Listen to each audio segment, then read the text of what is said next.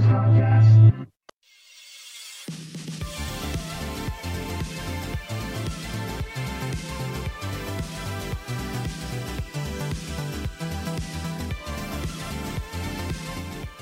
everybody. Hi. Welcome to another Rad Years podcast. It is inching closer and closer to the official start of the summer of 2023, but Yet. What? Sorry. Yet. Oh, sorry. It's already over. Yet it feels like it's already over, yeah. It's apocalyptic out there right now. Oh yeah. I don't know if anyone's following the news, but... Our news, which is Yeah, you East Coast I news, would which is all that hope you matters. guys are following Lehigh Valley news, and I'd be interested to see how bad it is in Connecticut, Erock's part of town, because it is apparently, according to the news, the worst in the country here in the Lehigh Valley. What's Connecticut like? Yeah, what's Connecticut like? I guess these wildfires in Quebec are something with weather and air shifted the smoke. And it's happened before. Air's come across the country from wildfires. Remember that, Squeezer? It just made it really hazy. You didn't smell it or anything. Yeah. It just made it really hazy. Off. Hartford and Waterbury are like 161 and 179. Please. Just very dangerous, not extremely Yeah. dangerous. A little cough here, a little cough there. Yeah, we'll talk about that in a second, E-Rock. But yeah, the air is we're at a 427 right now. The worst the air can be is a 500 on the scale, and parts of Easton were registering a 500 2 hours ago. But I think Easton, like, Easton's normally like a 450. Yeah, base is 450. Yeah, so Easton got up just to 500. brake dust. Yeah. So yeah, the air is, and all our sports got canceled. The Reading Phillies we were supposed to do tonight got canceled. You and I weren't working, but tomorrow night, who knows? It might get canceled. We're supposed to host Mr. Devontae Smith and company, Jalen Hurts, Chad Ochocinco, Terrell Owens, a whole bunch of people on Saturday at Coca-Cola Park. And they're not going to do that for shits and giggles. Well, Jermaine, who is a high school friend of mine, who's putting the whole thing together, he represents Devontae. He called me today, and he's like, "How's the air there?" I'm like, "It's awful," and he's like, "Oh fuck." He goes, "I can't be bringing Jalen Hurts, the highest paid quarterback in the league, to play softball and that shit." I'm like, "Yeah, probably not." So we're gonna play it. He's gonna call me tomorrow to see how it is, and I know. That sucks. That's a big deal, that thing. I know. And I was looking forward to it because it was fun last year. But hopefully it all blows away from rain or something. I hope so. I got a concert that night. What do you got that? Oh, yeah. Levitt Pavilion show. Hopefully. Well, we'll see what Friday looks like. This is not good cycling weather. Yeah. Oh, yeah, that's what I also said tonight. Yeah, Friday could be, you can't really cycle. I think breathing is required when you're sprinting for like 60 laps. Yes. So. Although some guy was still out there, on my way home, like riding his bike. I'm like, that. dude. I hate him even in good weather, let alone this smoke. My eyes are currently burning still, but I'm a sensitive little boy who doesn't sit around campfires often, so. Yeah, but the thing is, the beautiful thing about a campfire is every now and then you got to get up to take a whiz, and you get a nice breath of fresh air when you walk into the tree line. Yeah. There's none of that now. We have no tree line. We have proof that it was bad. It's not just me saying it. It's not just you saying it. Our friend for many years, we finally got to meet in person. Chunk85 in the group chat, Daria, was driving through town, so he stopped to say hello. Took a picture. It's in the group chat. He said hi to Squeezer, hi to me. Witnessed the apocalyptic air. Oh, is it there now? I looked earlier and I didn't. Yeah, see he put it up there. You look so handsome. Oh, thanks. I look like all forehead and face, and like I don't want to take a picture, but well, it's a beautiful forehead and face. Yeah, I mean, It's something. But E-Rock is commenting on all our SEN swag. We're totally swagged out. And it's not like we had all this stuff, but we made it. Yeah, we get patches and we make it ourselves from China. But I'm not wearing an SEN hat. I'm wearing a hat representing the 96 Phillies in the All-Star game. And it's been lucky. I put it on for the first time ever Saturday, and the Phillies have not lost since. We were there Monday, Squeezer. I am sunburn-ish. I am sunburn very bad. It was. Oh, is it? I got a nice base from working on my deck. It started adjacent fest in Atlantic City where we saw Blink-182. I didn't even talk about that last week, did I? No. Oh. We went to adjacent fest in Atlantic City, and what was it adjacent to? It was a word that had the letters A and C next to it in it. And it was adjacent to the ocean.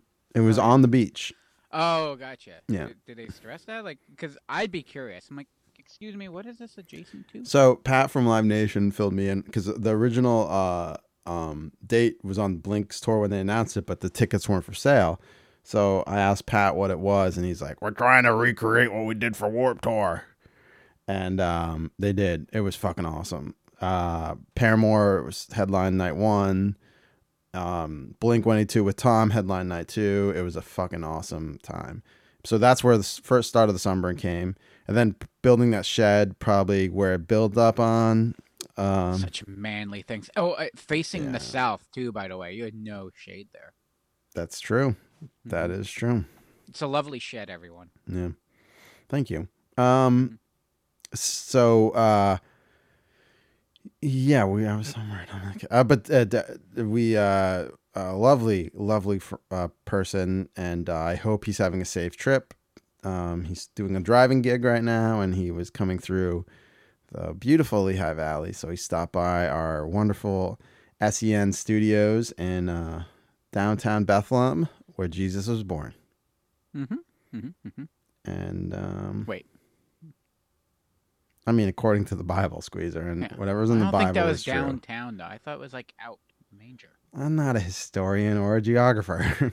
Actually, we're not downtown. Our studio could be on the site Jesus was born. Oh, it could be. Yeah. It's by the airport, so you'd think they flew in from Nazareth. Well, you probably drove. Nazareth isn't too far. That's true.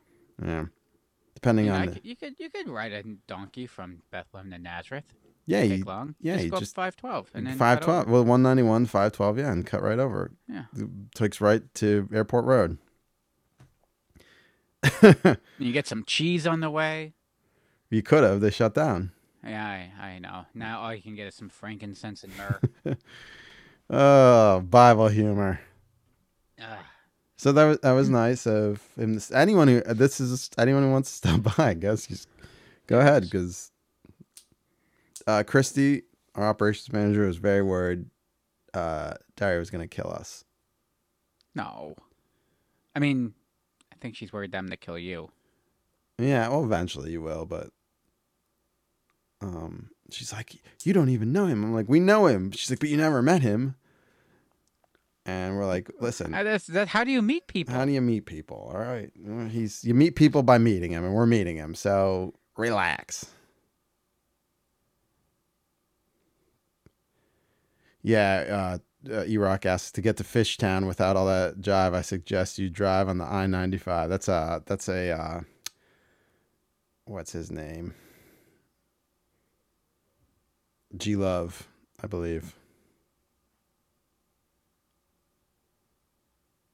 G-Love and Special Sauce Squeezer. Fishtown is an up-and-coming, nice little town in Philadelphia, and we always stay on the Penn's Landing and walk up to Fishtown, because that's where the fucking barcade is. That's where the Fillmore is, the music hall, the comedy hall, the bowling hall. Dave and Buster's is right there on Penn's Landing. Fishtown is the city to be. Yeah, Ish, you are fucking welcome anytime. But I was talking to Daria today. We gotta have the meetup. We gotta rent the Whitehall Mall and have that meetup, the Rad Years, the gathering of the Radomaniacs, like the gathering of the Juggalos. Sean needs to be there. Ish, fucking E-Rock. Yeah. Squeezer. Well, you should be there. Oh. And then from Fishtown, you can take a nice little jaunt over into Kensington. You don't want to go to Kensington, everybody. It's a farmer's market. I keep reading. It's an open air farmer's market.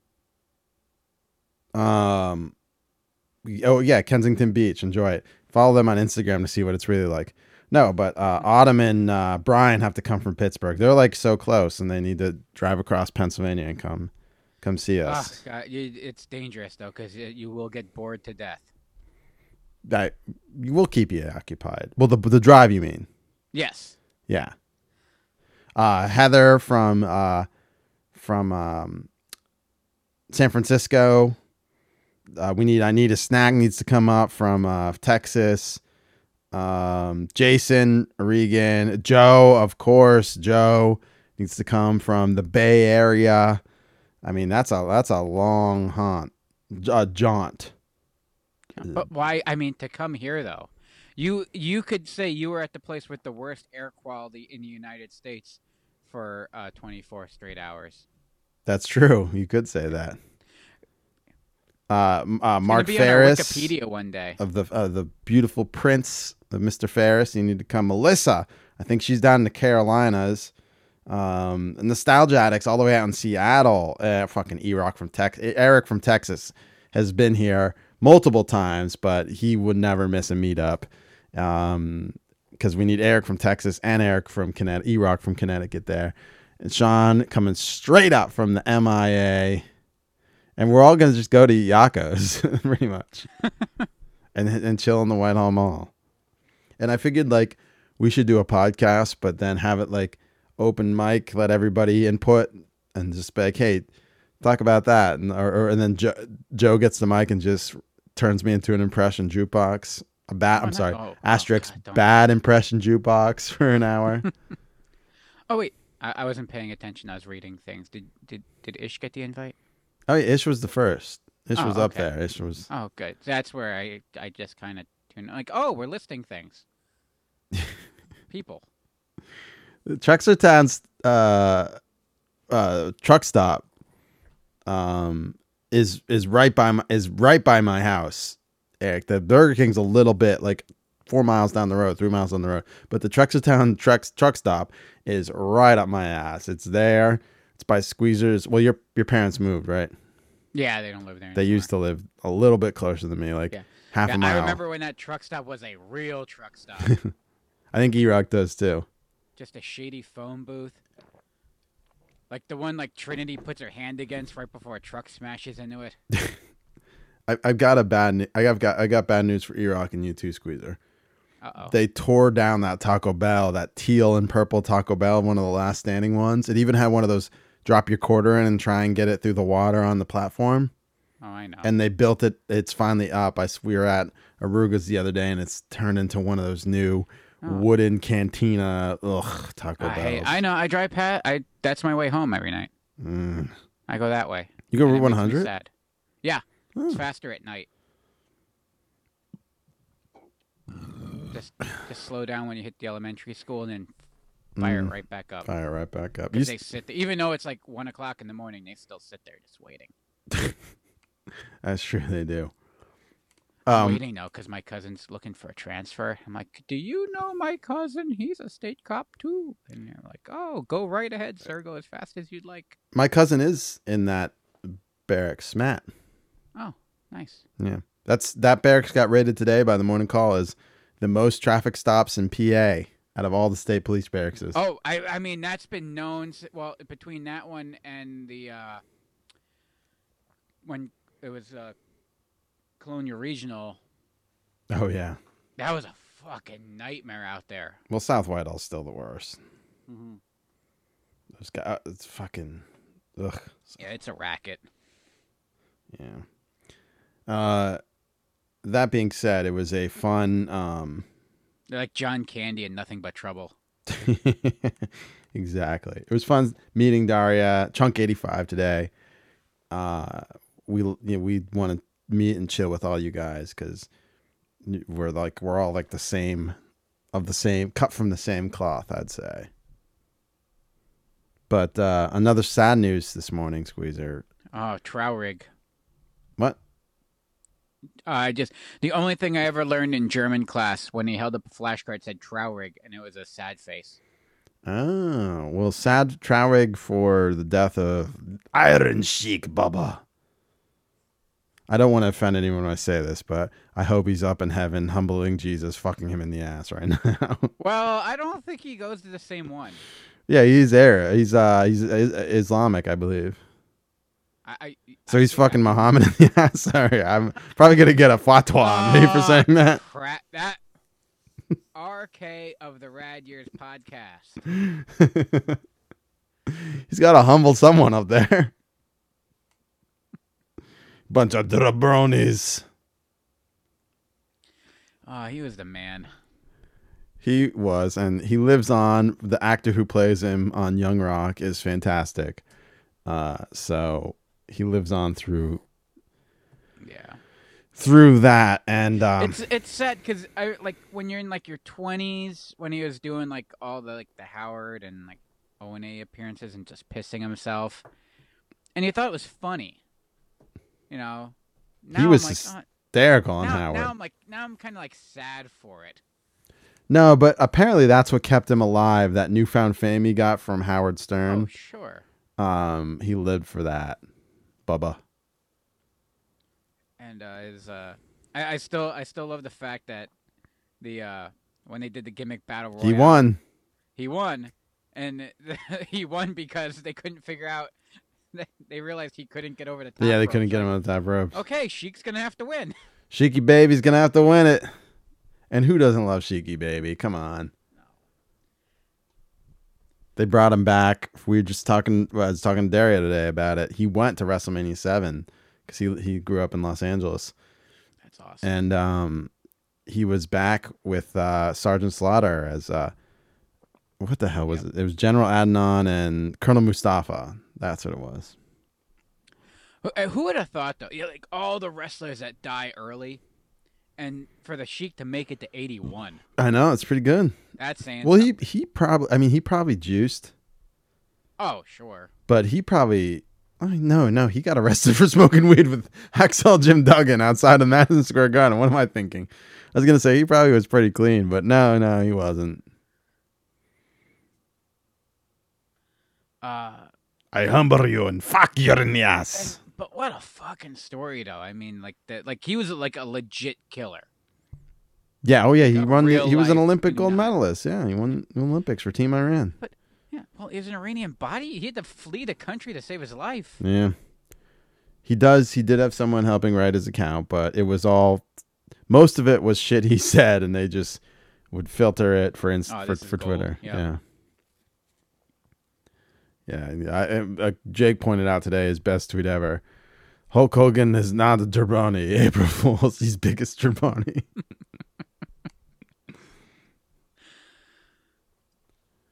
They showed the origin of Rock stealing jabroni from the Sheik. In the show Young Rock, he asked him if he could steal it.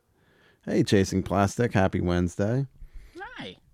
Hi, we're all in this together. We're talking, this is probably one of my favorite research shows I've done in a while.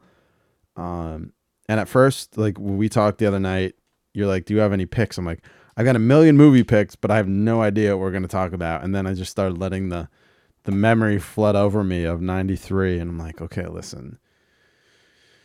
I remember this. I remember this." And then once I realized. I got it. There's stories that go along with all my picks, but there was things that like dawned on me, and I'm like, "Oh fuck, that was '93. This is perfect," and it all came together, and this was a fun show to pull together. I don't know if it was the same for you.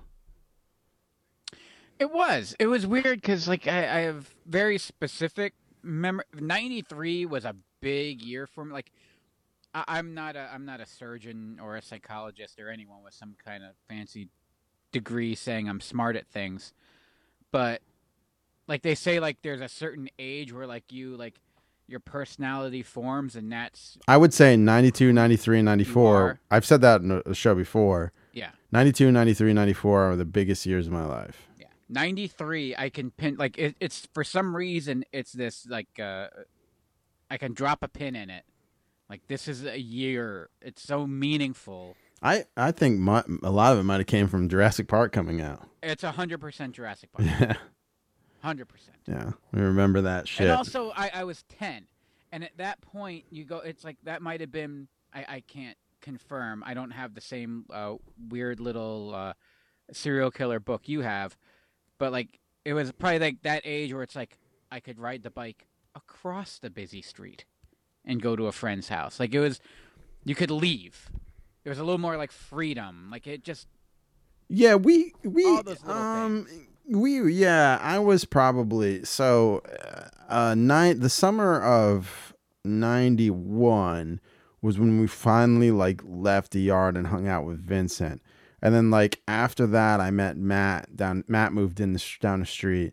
And then I would hang out with, that was like 92, 93, 94, 95. I would hang out with him. And that was like when we would go, like, explore and just constantly play outside.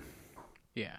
And then after that, like 95, 96, 97, it was like you ride your bike to tunes and you're doing more like adult, but they're not adult things.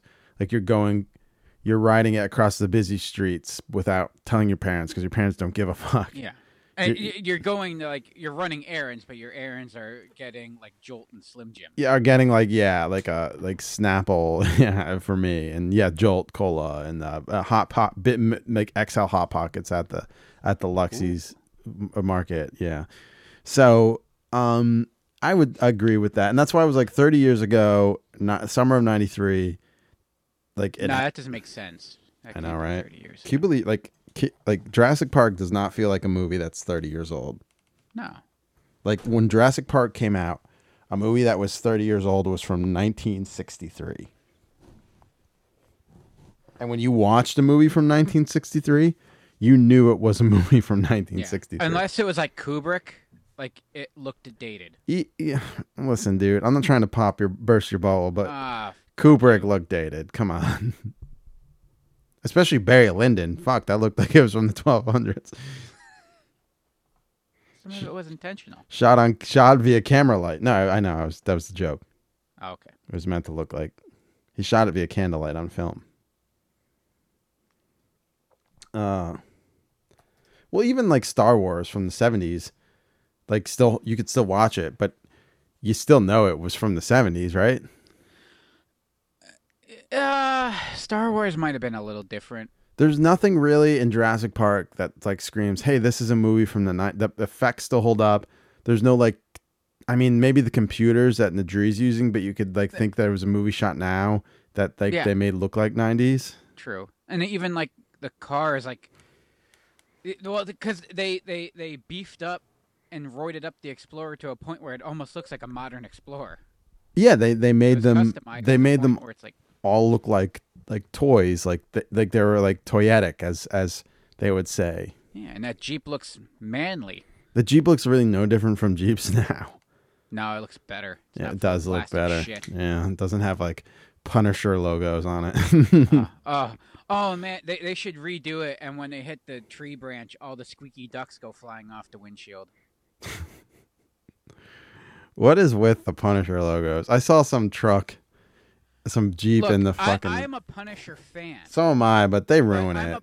I'm a Punisher fan because I understand like the twisted psychology of it. It's the double standard, the weird, like I wouldn't even call him an anti-hero. He's a villain. Guy. He's a villain. He's Captain America said it in Civil War.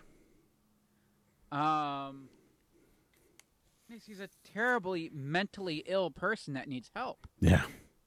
But go get him, Red.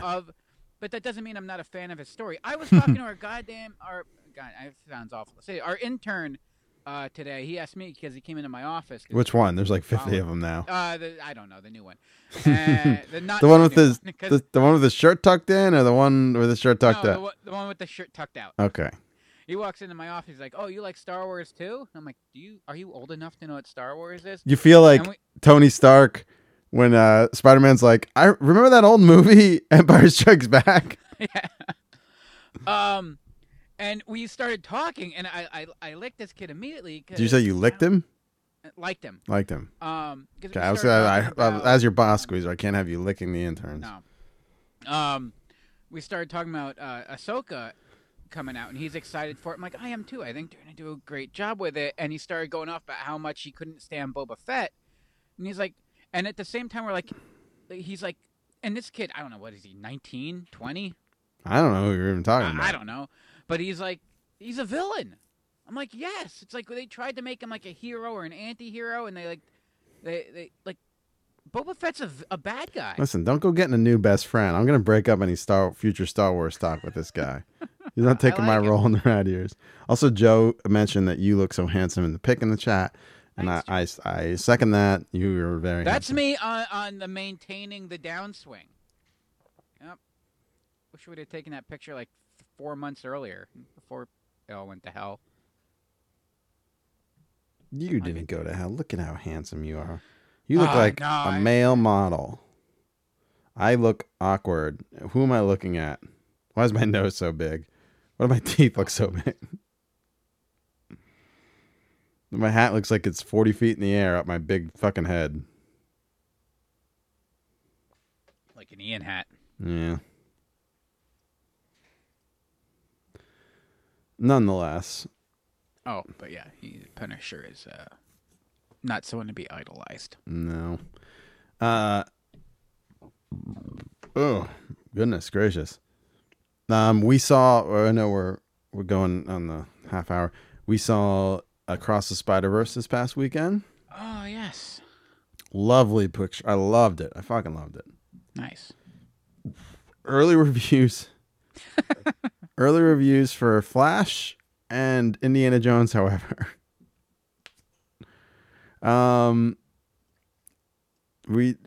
Apparently there's a tagline from Indiana Jones and it makes you look fondly on Crystal Skull.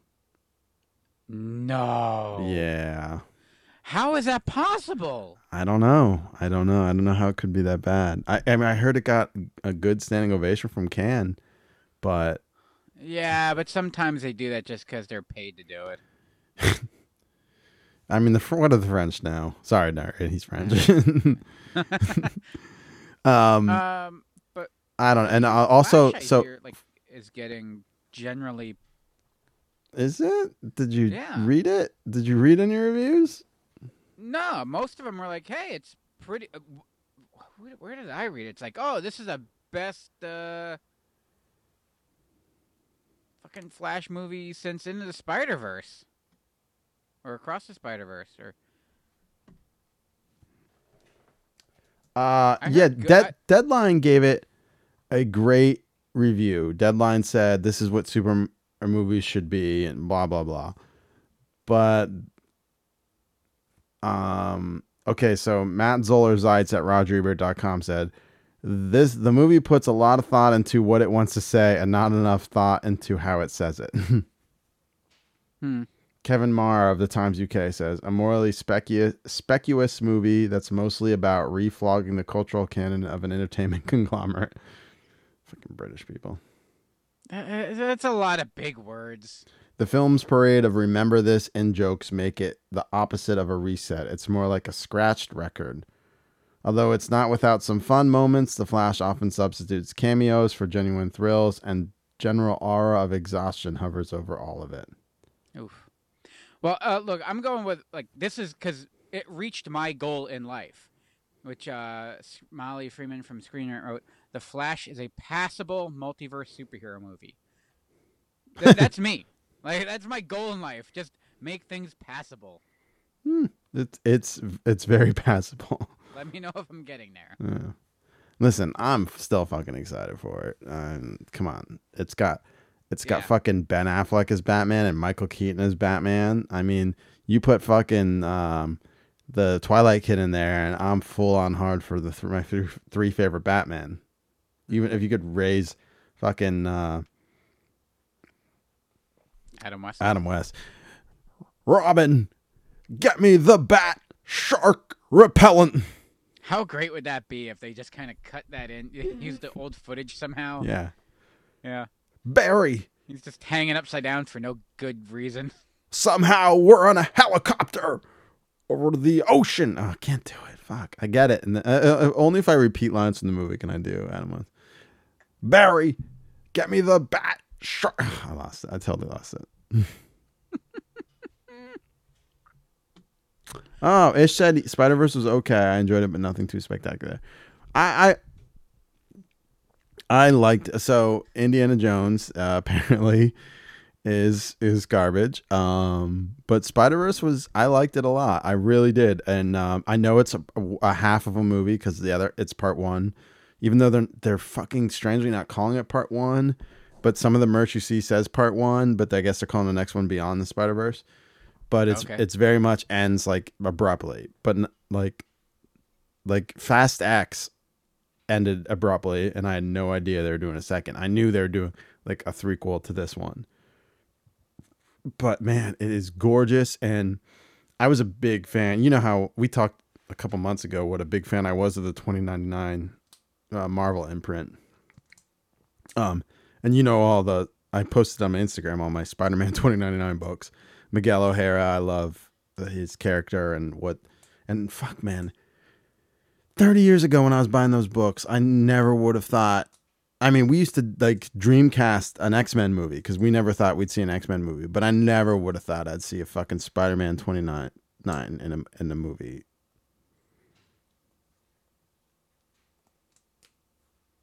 Oh yeah, well you can't. Raiders of the Lost Ark is amazing. Spider-Verse is good, but Raiders of the Lost Ark is amazing. I'm hoping Shanks, our local drive-in, pairs either Last Crusade or Raiders of the Lost Ark with what is it called? Dial of Destiny. Yeah. Well, you told me it would be weird if I went to a drive-in all by myself, but if Last Crusade's playing at the drive-in, call me weird. Well, it's funny you said that. So when we were at Spider-Verse, there was this kid there by himself, and he was asking us like if he's parked okay and like following the rules because he's never been before and he came from out of town, and he was by himself. Here's a review of Indiana Jones. Oh, no. I was really looking forward to this one. Out of all the movies this June, that was the one I'm like, I can't wait for this. It says, this isn't the goodbye which Harrison Ford deserves.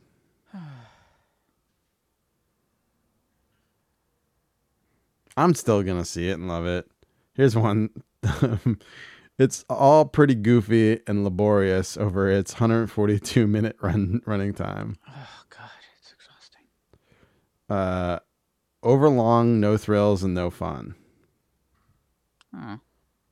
Basically, Dial of Destiny is just a compendium of old bits from the earlier films. That it ends at all is a blessing. Oh, Jesus Christ. Why are a chasing a thing that drove your father crazy? Exactly our question, Indiana Jones. Why are a chasing a thing that drove your father crazy? Exactly. I think they meant to say, why are you chasing a thing that drove your father crazy? Exactly our question. Indiana Jones and the Dial of Destiny is a wild goose chase that goes nowhere. It isn't all doom and disaster, but it's dispiritingly dull. Does he swing on vines with monkeys? I don't think there's any aliens. I don't know. Okay, because that was such. I mean, if it's worse than that, I just. Oof. Fun isn't the most accurate way to describe its excessive antics. There's never a dull moment, but all the globe-trotting hullabaloo does verge on exhausting. It's sitting at 50% on Rotten Tomatoes. Oh, no. I mean, it's still better than Crystal Skull, so. Is it, though? I'm looking up right now. Oh, wait, no. Well, this is Rotten Tomatoes, which somehow they gave Crystal 77. Skull 77. It's fresh. Oh, yeah. The audience score is 53. Okay, now you wanna believe the critics. No, I never believe the critics ever. I'm sorry, Crystal Skull. They rank it above Temple of Doom, which got 76%. Which I'm sorry. And look, Raiders is great, but I think Last Crusade's fucking I think Raiders is the best of all of them. As a movie, as like like if you were like in the Academy and we had to pick one, it's like, oh yes, this is a film. All right, Raiders. But as like just the fun of it and the awesomeness, yeah, Last Crusade. Raiders is pretty fun. Raiders I love them both. Fun. Don't get me wrong, but I'm gonna put Raiders ahead of Last Crusade. Here's my question for you: how many times have you seen Crystal Skull? Once. Me too. Yep. Does it deserve a rewatch? No. Are you sure? I don't. Ooh, wow! Are you daring me to watch Crystal Skull? I'm daring both of us because I only saw it once too. I saw it in the theater and I was like, that was shit. Yeah, I saw it in theaters and I absolutely hated it. I saw it. I hated it from the very beginning because it opens up with that shot of him like at that airfield. Yeah, I know how it opens. Weird, uncanny depth of field that made no sense. Okay, well, listen, relax on that film jargon. It's terrible visually. It's horrific. All right, so telling Spielberg he's horrific. 2008. You do it every show. That's my shtick, is what I'm telling you. Sorry. 2008. You can see the clipping of the green screen. It's almost 20 years. It's 25 years, right? 2008 to now is 25 years. What? No. Yeah. Am I wrong? 15 years. 15 years. Is it? Yeah. Let me do the math. So you take, you can't be, it's 2023. It can't be 20. That's why you're on the show. For the math? For the math, yeah. Yeah, why would it be 25 years? That would be, that'd make us way older. It's 15 years. What do you got? What, 15 years is still a long time. So it's a long time. I did not think it was that old. So we have not seen the movie in 15 years. You saw it in the theater, right? Yeah. So did I, and I never watched it again. I want to say I saw it at Carmike. It wasn't Carmike. It was called Rave Theater. But yes, I saw it. No, Carmike. Oh, you did see it at the Carmike. At the Carmike. I saw it at the Rave. At the Promenade. Promenade even exist back then? It did. Oh, it did. Yeah, because Mrs. Squeezer worked there. That's yes. Right. So I saw it at the Rave. She was a florist. Oh. Mm-hmm. So I think for homework for next week, we have to watch Crystal Skull. Where is it? It's on Disney Plus. Okay, I can do that. I'm like, if it's on like some shit that I don't have, I'm not giving them money for No, they all the Indiana Jones plus the Young Chronicles of Indiana Jones. That's right, because it kept popping up. Came to Disney Plus. What that was. And like, you know what? Here's what I say. Kudos to Disney. I did not think they're gonna go. E-Rock says Last Crusade is the best. We just chosen. I agree. That's goddamn hey, right. Brewers Arcade. I did not think Disney would ever venture to pay money to these studios to get movies it didn't have the rights to, but they did. They got all the Spider-Mans and the Venoms and Indiana Jones, and I'm like, all right, now you're making it worth our while, you know? Mm-hmm. Going out and getting other stuff. So you're not just resting on your Disney laurels. And it to be fair, it's probably cheaper than making some bullshit series that you can after one season. True. That being said, we should probably HBO. No, I understand what you're talking about. We should probably talk about what we're here for. Yeah, because I'm gonna have to go to the bathroom soon. We didn't even start the fucking show, Squeezer. I know. We are talking about television from 1993, and I think I am first on. I believe so. Yeah, because you went last week. All right, so I'm going first this week. And no, you went last week, didn't you? Did I? Doesn't matter. Last week. I'm going first. So here's my first pick.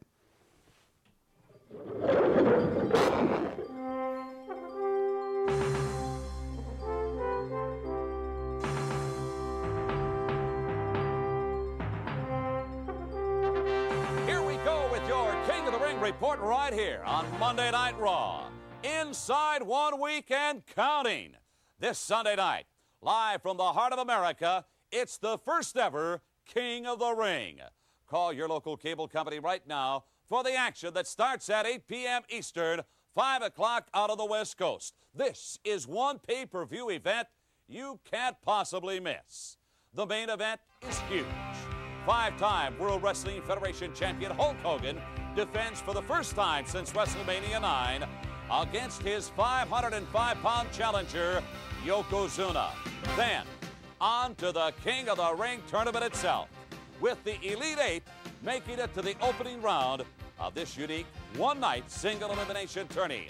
Winners advance, and ultimately, one of these 8 men will be crowned the King of the Ring in an actual coronation. King of the Ring, the first ever pay-per-view King of the Ring, Squeezer. This was a big deal. I remember being like, so there was 4 big pay-per-views. There was WrestleMania, obviously, then SummerSlam, then Survivor Series, then Royal Rumble. Nothing else. There was no other pay-per-views. Then they added King of the Ring, the 5th pay-per-view. And then obviously they would add the In Your House events, and then there'd be one every month. But they're like the big events used to be all 4, and then this was the 5th. So it was a big deal that they're adding a 5th pay-per-view in June. This happened to be June 13th, 1993. And it was 2 days after my last day of school, Squeezer. 2 days. Okay. So our last day of school, no, our last day of school was 3 days. Our last day of school was Thursday. And I think we had like a field day. No, maybe it was a field day Thursday and half day Friday. It was something like that. Anyway, it was the first Sunday after the last day of school. And I was allowed to stay up and watch because obviously it's the beginning of summer vacation. What a better way to kick off your summer vacation than a fucking WWF pay-per-view with Hulk Hogan as the fucking champion after he won the WrestleMania 9 pay-per-view. I think I was like the last person watching WWF at this point. The attendance of the venue was 6,500 people in Dayton, Ohio. They did it. 60. Wow. Yeah.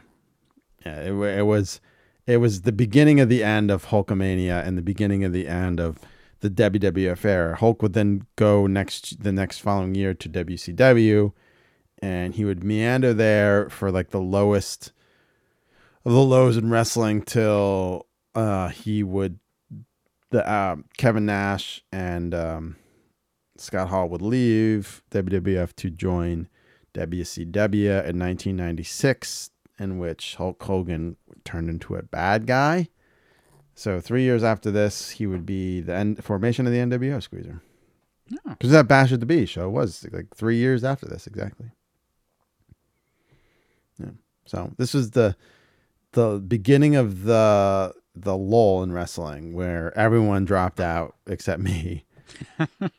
And then when he formed NWO, that was the beginning of the upturn in wrestling. Because for 83 weeks, Nitro beat Raw. And then WrestleMania 13 happened. And that Raw afterwards, where Mr. McMahon was officially born. Mm-hmm. That was the last time Nitro beat Raw consecutively. So anyway, I'm talking about King of the Ring. So I guess they did King of the Rings before, but they're more at house shows, Squeezer. Because of course we had King Haku and King Duggan, and most famously Macho King and King Harley Race, and most famously Macho King Randy Savage. Yeah, he ran with it as a gimmick. Yeah, but it all came from the King of the Rings at house shows. It was never a pay-per-view event. But in 1993, they decided to make it a fifth pay-per-view, and it was they only did a handful of these as pay-per-views and then I think they got rid of it, but I think Triple H is bringing it back, right? I'm not 100% sure if he did or not. I don't know if it was back there. There was debate is it coming back? Hang on. It doesn't matter. Listen, it's not important to what this is. So it was a tournament, and the weeks leading up to the pay-per-view, there was qualifying matches on like Superstars and Challenge and Raw to get into the King of the Ring tournament. And sorry. What? It was scheduled for May. and then it was going to be in Saudi Arabia, and they scrapped it and turned it into the Night of Champions card. Ah, okay. So that's how close I follow the current product. Yeah, assuming that they had it all set, and then someone over there with a lot of money said, "You know what? I'd really prefer Night of Champions." They're like, "Okay, right. Night of Champions, it is." So the tournament was Bret Hart had a bye, obviously, because he's the best wrestler. Razor Ramon took on Tito Santana. Mr. Perfect took on Doink the Clown. I'm sorry, I'll go through. Razor Ramon won against Tito. Mr. Perfect won against Doink. Mr. Hughes won against Kamala, the Uganda Giant. Jim Duggan beat Papa Shango. Bam Bam Bigelow beat Typhoon. Lex Luger beat Bob Backlund. And Tatanka beat Giant Gonzalez. Man, does that not scream fucking new generation, that lineup right there? Wow. Yes. Why do you think I love this fucking pay-per-view so much? Then Bret Hart beat Razor Ramon in the quarterfinals. Mr. Perfect beat Mr. Hughes, setting up one of the best fucking matches in the history of pay-per-view matches. Jim Duggan lost to Bam Bam Bigelow, and Lex Luger and Tatanka ended in a 15-minute draw, which gave Bam Bam Bigelow a bye against Lex Luger and Tatanka, probably because Lex Luger didn't want a job to Bam Bam Bigelow. I really don't know. This was when he was still the narcissist. Yeah. He wouldn't go on to be the All-American Lex Luger till next month when July. Well, not even next month. This is prior to the aircraft carrier. It was that was on July 4th. So that was like my other thing. I was gonna pick that because we watched that, and my brother watched it because he was like into like America and shit in the war, and I was just like into wrestling. So then Bret Hart beat Mr. Perfect in a great fucking match. And then Bam Bam didn't beat anyone. And then Bam Bam and Bret had an okay match. Bret carried him, and Bret won the King of the Ring. And then I was so pissed as a kid watching. I remember watching and being, what are they doing? Because the King, Jerry Lawler, went up and destroyed all the coronation shit. And I'm like, what are they doing? I thought it was like a title. And I was so pissed as a kid. I was like, what? He's destroying it. They're ruining it, everything. So I was very upset. I watched this by myself because none of my friends were into wrestling anymore at this point. And we had the pay-per-view channel open free because of my dad. So I just went down and was able to stay up. I remember specifically watching the TV and seeing the King and being upset about it. And my parents went to bed at this point, so I just stayed up the rest of the night. It was summer vacation. Yeah, but I was like one of only maybe 10,000 people in the country who watch this thing. And you didn't pay for it. I didn't even pay for it, yeah. So yeah, King of the Ring 93. When you said I knew you were going to pick that, was it because you knew I watched it? Yes, because it's new generation, and I was like the only one that watched it. Yeah, I didn't get into WWF really big till 91, so I was still like fucking into it at this point. You weren't watching at this point, right? No, I was probably like when was I? 89, 90, 91, 92. Okay. Just because the people who babysat us, they had a kid that was a year older than me, and he was all into it, so I just, we played with all his figures, and he's the one that got all the pay-per-views for, not all the pay-per-views, but especially his birthday was always, it was like January or February, so they would throw his birthday party on Royal Rumble, so it was Royal Rumble. Yeah. All right, here is your first pick. Tuesday, an NBC premiere for Saved by the Bell fans wondering if they'll ever see Zach, Slater, Screech, and Kelly again. You better believe it. Guess who's here? It's Saved by the Bell, the college years, the original cast in an all-new show. Whoop, there it is. It's the new school of fresh comedy, filled with high style and new friends. It's that Tori Spelling look that's in right now. That Saved by the Bell, the college years premieres Tuesday on NBC. On NBC. Oh yeah, it's hard to believe this show only had 19 episodes.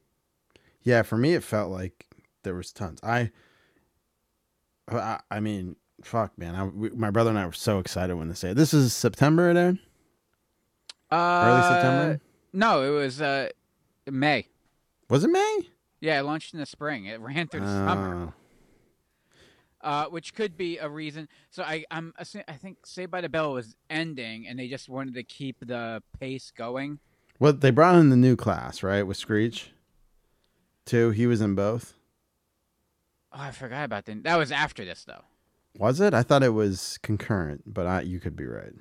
I don't know why. A new class. Yeah. Okay. No, so the pilot aired in May. It didn't return back until September. Oh, really? Yeah. Oh. So the pilot aired in May, and then it didn't pick up again till September. Then it ran, 2 episodes were on September 14th, and then it ran every week from September. That's right. Because I didn't watch the one in May, but my brother and I watched. So they re-aired the pilot like the Sunday night before, and then on September 14th, they ran the next episode. Yeah, I remember. Because I didn't watch in May, but my brother and I definitely watched in September. Yeah, I remember watching with my sister because we were like very excited about it. And it was one of those things where at this point I was 10, she was 8, and you don't get along per se. Right. Our interests are two completely different. Like I'm into Star Wars and Jurassic Park, and she's into I don't know whatever 8-year-old girls are into in 1993. But yeah, we both loved Saved by the Bell, and then the college years because of that, like it was this weird bonding almost. Like we got along. It was the only other time we got along was like TGIF. Like Saturday night, you turn the TV on, or Friday night you turn the TV. Sometimes we watch Snick sometimes together, but that was mostly me. She didn't have much interest in it. But yeah, it was basically a couple TV shows that we didn't kill each other over. Well, yeah, we had that too. And I definitely remember this being one. I know we were excited because it was like a prime time. It wasn't Saturday morning. And I know like they re-aired the May pilot on Sunday night, and then Tuesday night it like picked up again. So we got to like own the TV Tuesday nights, and our parents had to, let us go downstairs and watch our show on Tuesday nights. Yeah. Is that also what it is? The prime time aspect of it makes you feel a little more grown up. Yeah, they premiered Batman the Animated Series the same way in prime time. And same thing. I remember Capital Critters launching. I've talked about this before. And how amazed I was. I got to watch a cartoon in prime time. Because at that point, I don't think I was watching. Really, and you're right. The new class started the year after college years. But that ran to 2000. Jesus Christ. Did it really? Wow. Well, it was probably they didn't have to pay, Screech. Yeah. I mean, he was getting probably. They probably let him live on the lot. Yeah. Rest in peace. And then Screech. it was everyone else. I don't know who else was on that show. What was the cast on that? I know it was on, but like I remember being at my weird fucking relatives in Harrisburg's house. Mm-hmm. And they would have like TNBC on, remember? TNBC, which had like California Dreams. Oh. Remember that show? No. Wait, hang on. You do remember TNBC? It was like Teen NBC. I remember like seeing the promos for it and stuff, but I never watched it because I felt like it was for like attractive, cool people, and that wasn't me. Yeah, California Dreams ran from 92 to 96. And then it would go into NBA Inside Stuff.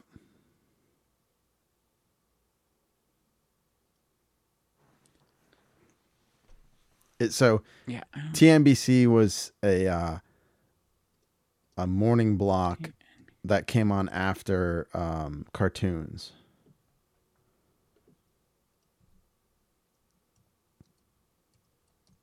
You never watched fucking... That's what Saved by the Bell was on for a while.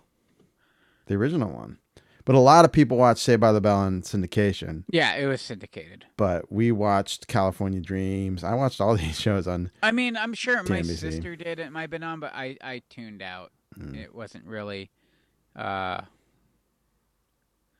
I cared about Saved by the Bell just because I was like invested with these characters because I've been watching for so long. Yeah. And that's what was nice about the college years because it's like, oh, you're still like clinging on to that, and then they add in like the new characters, and then and you just Did you didn't used care. to watch Good Morning Miss Bliss reruns on Disney Channel? Yeah, and like you want to like You completely Bob ignored Gullick's that. great, but there's no Mr. Belding. Was that on Good Morning Miss Bliss? What's that? Did you watch Good Morning Miss Bliss? Oh, Bob Gullick was on College Years. Yeah. Yeah, he was a football player, and yeah. So Good Morning Miss Bliss. It was this original Saved by the Bell show that was on Disney Channel that got reworked and turned into Saved by the Bell. With Haley Mills. I don't think we watched that. Yeah, the reruns were on Disney Channel all the time. So it aired one season on Disney Channel, and then it was retooled to Saved by the Bell, which aired on NBC by Brandon Tartikoff. And occasionally they would get run in syndication too. But they were really weird because it was like almost the same cast, but not the same cast. Yeah, I might have, but I'm a dumb kid, so I probably didn't even realize what I was watching. Yeah, I always remember those episodes and being like, very strange. They would when they were on like syndication, they'd repurpose it as a Saved by the Bell. But on so like they changed the open to the Saved by the Bell open with the Haley Mills in it.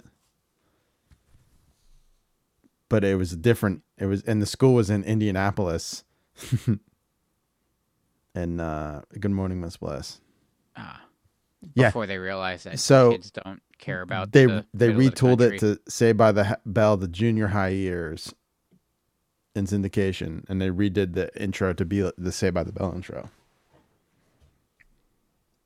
But yes, you're right. Kids didn't give a shit about that part of the country.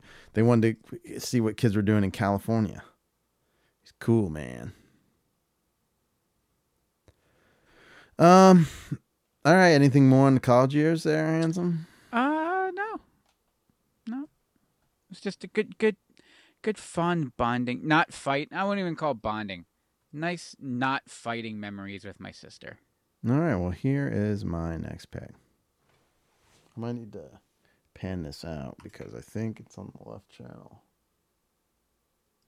Pan it out with the rad ears. Let's see.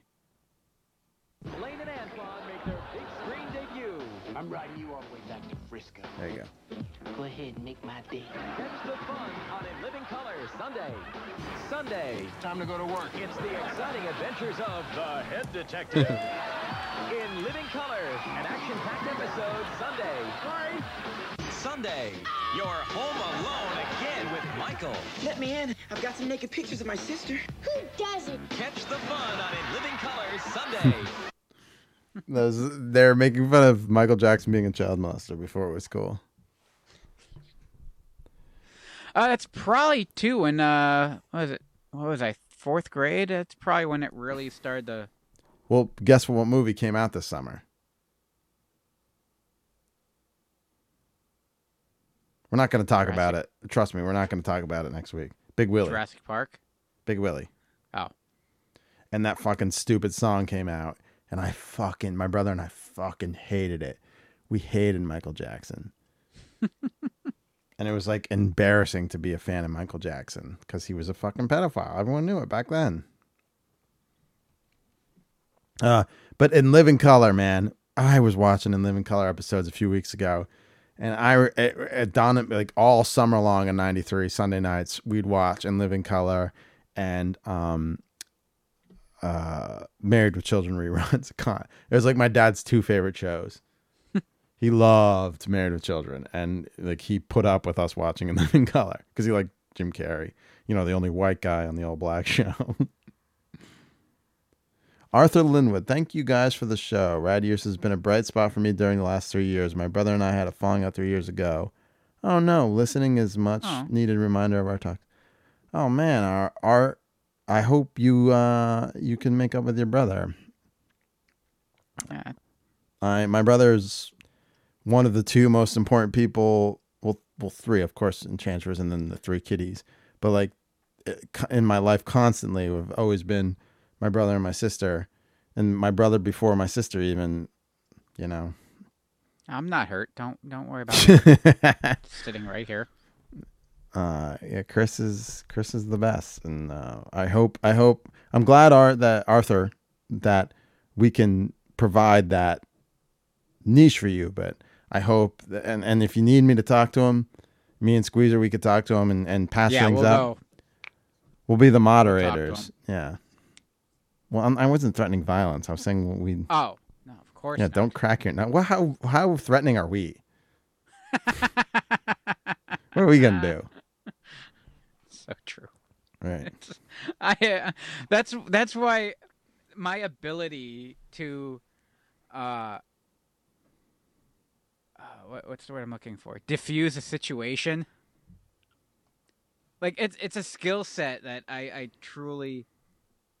Yeah, we got from not wanting to fight. It's either that or I have my face crushed in. Exactly.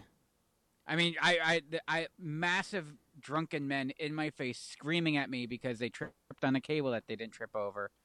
And I just stood there like a gentleman. Man, I would have fucking spitting in my face. And I knew it was twofold. One, I'm representing the company and there's people all around. So if I start something like, oh, the guy from the cable company fought with the other one is I swing at this giant drunken Italian dude and he's going to cave my skull in. I have no chance. So, yeah. And I was ready. I was ready to get knocked the fuck out, too. Oh, my God. This is going to happen. I'm like, fuck. I'm going to. Nah, he was all fucking talk. Come on, dude. He was. He was extremely drunk. And he lied his ass off. He did. Apparently, security cameras capture things. Yeah. Or things that don't happen. Anywho. But we're talking about In Living Color, developed by Keenen Ivory Wayans, of the not the patriarch, not the father, but the oldest brother of the Wayans family. And man, was this show fucking funny. It was a sketch comedy show. And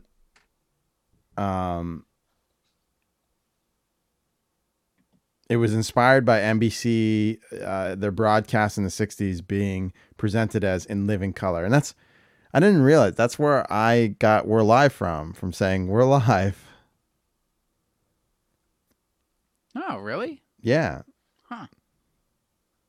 You know, it was like a TV thing, just like In Living Color. I didn't realize that. But the big thing about In Living Color was most of the show's cast was black at that time. And most sketch comedy shows, especially Saturday Night Live, were mostly white. So they like leaned into that with some of the funniest motherfucking people on the planet. In all 5 seasons, Jim Carrey, Tommy Davidson, David Alan Grier, Keenen Ivory Wayans, Kim Wayans, Kelly Cofield, Damon Wayans, fucking Jamie Foxx, Marlon Wayans, Alexandria Wentworth. Come on, man. And even fucking Chris Rock appeared as a special guest star. He was always in those Cheap Pete sketches. Good Lord, that's a lot of money.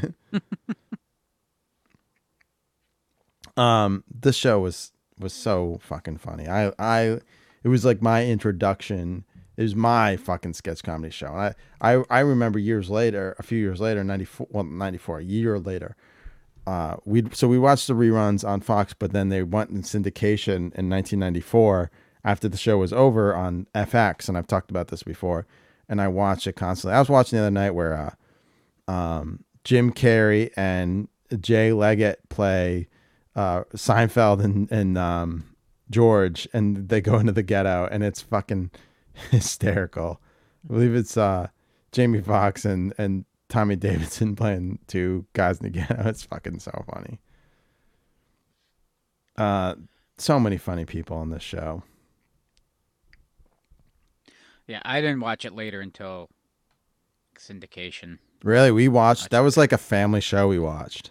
Oh, no. My dad loved Fire Marshal Bill, firefighter. Mm-hmm. Let me show you something. I love Men on Film. I thought that was hysterical. It might be the most accurate representation of a firefighter on film. Oh, well, a fire marshal, yeah, firefighter. And then Homie the Clown, East Hollywood Squares was hysterical. Calhoun Tubbs. I'm gonna show you something. Let me sing it. Here it go. I'm gonna sing you something. I forget how it was. Let me see. And he'd just sing and like, oh no. Calhoun Tubbs. It was played by David Allen Greer. I don't know. There was so much like Homie Don't Play That. So much fun shit. We watched this. I remember like the first Super Bowl I remember like watching and being excited for is because Fox did. It was on Fox, and Fox had the Fire Marshal Bill and the In Living Color halftime show. Oh, like specifically on like with the Super Bowl, or like it was like their like roll-in kind of thing they did. No, the Super Bowl. I can't remember if it was. I gotta go back and look at that. But I remember like it was like our first Super Bowl party in our house. We always had it on, but this is the first party because our family watched In Living Color, and we were so excited for the special In Living Color halftime show, and it was Fire Marshal Bill, and hold on, let me see if I could. I'm trying to remember. Did the Bills win that Super Bowl? No, they did not. Which one was the one that they? No, not that one. Was it the one before? No, they didn't win that one. Was it the one after it? So the live no, it wasn't that one. In Living Color Super Bowl halftime show was actually an NFL. It was on Fox, so it was actually the halftime show. And okay, I would take that now over anything else they're putting. I know. So NFL.com says this: greatest game changers, broadcast competition, In Living Color halftime show. We knew we could give a better show, Tommy Davidson. Prior to 1993, Super Bowl halftime shows were not the popular culture spectaculars they are today. They usually had themes such as Winter Magic and 1992 Winter Olympics show or Bebop Bamboozled, and they were not widely popular. In 1992, Fox decided to air a live episode of In Living Color, its hit comedy sketch show starring Jim Carrey and the Wayans brothers, among others, to compete with halftime programming on CBS, which was airing the game. Okay, so they weren't airing the game. The In Living Color episode drew over 20 million viewers and sparked changes to the Super Bowl halftime show moving forward. The following year, for Super Bowl 27, Michael Jackson gave an epic concert performance, and the halftime show has been a cultural phenomenon and mass media extravaganza ever since. That's it. So they're responsible for the counter programming and then eventually the programming. So without them, there's no Puppy Bowl. That's what NFL.com is saying, and it's number 73 in the 100 greatest NFL moments, game changers. And it's not even part of it. No. That's what's awesome. And I'm telling you, Squeezer, I have vivid memories of this being a thing in our house. Our family was so excited for the live. And that's how much we watched In Living Color. That's how much we watched Fox. We watched Simpsons, we watched Married with Children, and we watched In Living Color. And we probably shouldn't have been, but our family was very excited for it, and we tuned in. I remember eating Doritos for the first time ever. My mom bought Doritos. Really Doritos too. They really nailed that upper lower middle class. Imagine 20 million viewers now. That's insane. That's insane. For a live, and they did it live. Fuck.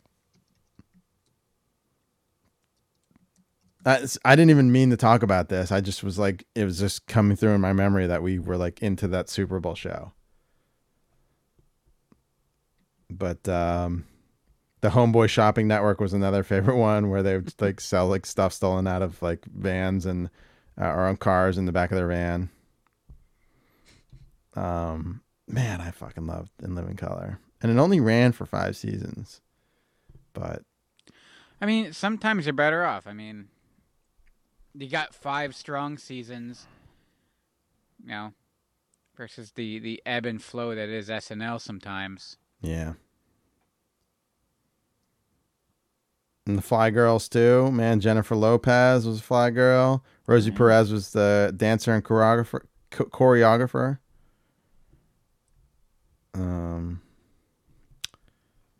Yeah.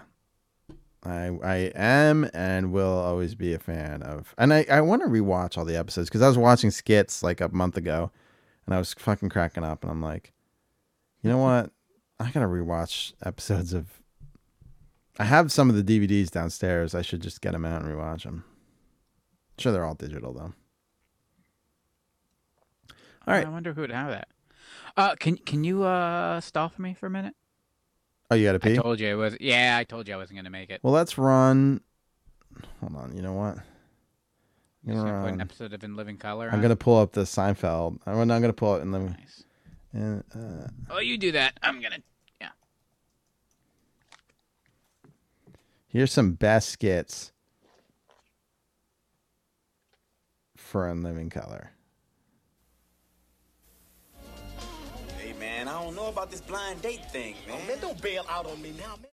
All right, I promise you, tonight will be a night you will never forget. Girl, how do I look? I told you, Wanda, you look fine. Oh, you don't think this dress is too tight, do you? No, girl, you look perfect. Okay, then. Come on, there they are. Put the compact away.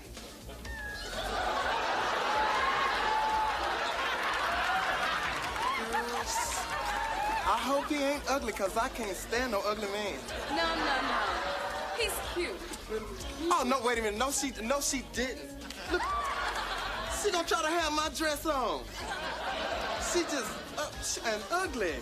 Wanda, that's not nice. Well, Come on, you just, that's not right. If she ugly, she just ugly. Ain't no ifs, ands, or buts. Who you looking at?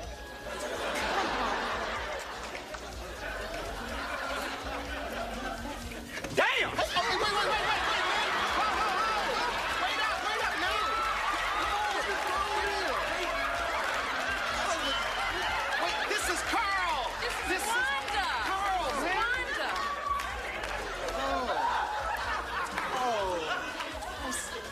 I'm sorry. He is cute, girl. I told you.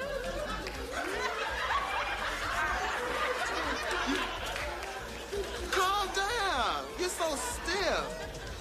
Well, you gonna pull my chair out for me?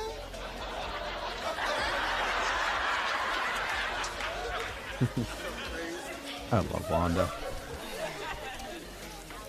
Ooh. That's when she pulls everything out of her purse. Ooh, can we get something to drink or something? Bartender, give me some water. Water? So this is really nice. Wanda, Tammy tells me that you went to Poly U. Oh yeah, that's right. For real though. I was studying in communications, but I'm trying to go into modeling. Isn't that interesting? That's interesting because Carl here, he's a photographer. Oh, for real though? For real? Well, you can take some pictures of me because, see, my mama always said that I was real photogenical. And see, I want to take some of those sexy pictures, you know, in them lingerie drawers. You know, lingerie. Look, I gotta go to the bathroom, man. Oh, give me your keys, man. You ain't going nowhere, Carl. You owe me, man. Man, the girl looks like a damn jackal. Look, don't start with me, man. You remember Bethesda Willis? She looked like Ernie Shavers, man. I was popping buckets all night. Man, you gonna hold that to me right now, man? Yes! Hey, man, look, just stay here till I give you the signal. Chill, man.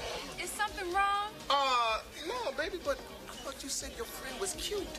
Well, I think she is cute. And besides, it's not what's on the outside, it's what's on the inside that counts. Well, somebody should flip her ugly ass inside out.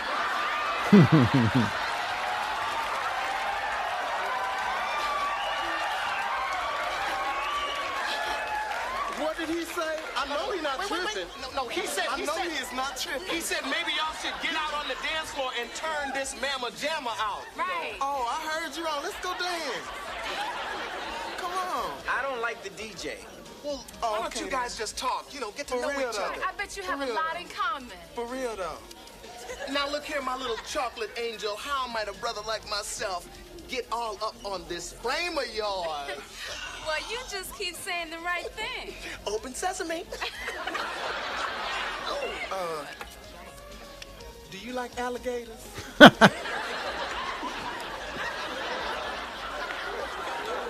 I hate them.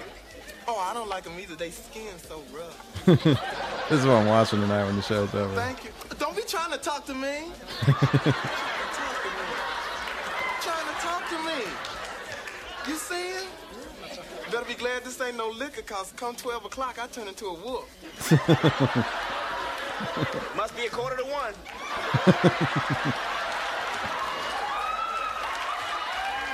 You're so Waiting for crazy. Squeezy to come back. He's so crazy. I like that you You when back I yet, first Squeezy? seen you. Yeah, I'm my type. He's I'm not listening. going to interrupt. Look, I gotta go get some chapstick, man. No. Oh, this is when she starts pulling everything out of her purse. I got some Vaseline. You gotta work around the signs and stuff. Look, I gotta go get some cigarettes, y'all. I gotta go get some cigarettes, cause She pulls gasoline out of her purse, from what I remember. Gotta get some matches. Hey, light these things. Silly. You know, if I got cigarettes, I got matches. I need gas for my car. What you need? What's the little gasoline tank at? You ain't got to go nowhere. I got you. I have you. You mine.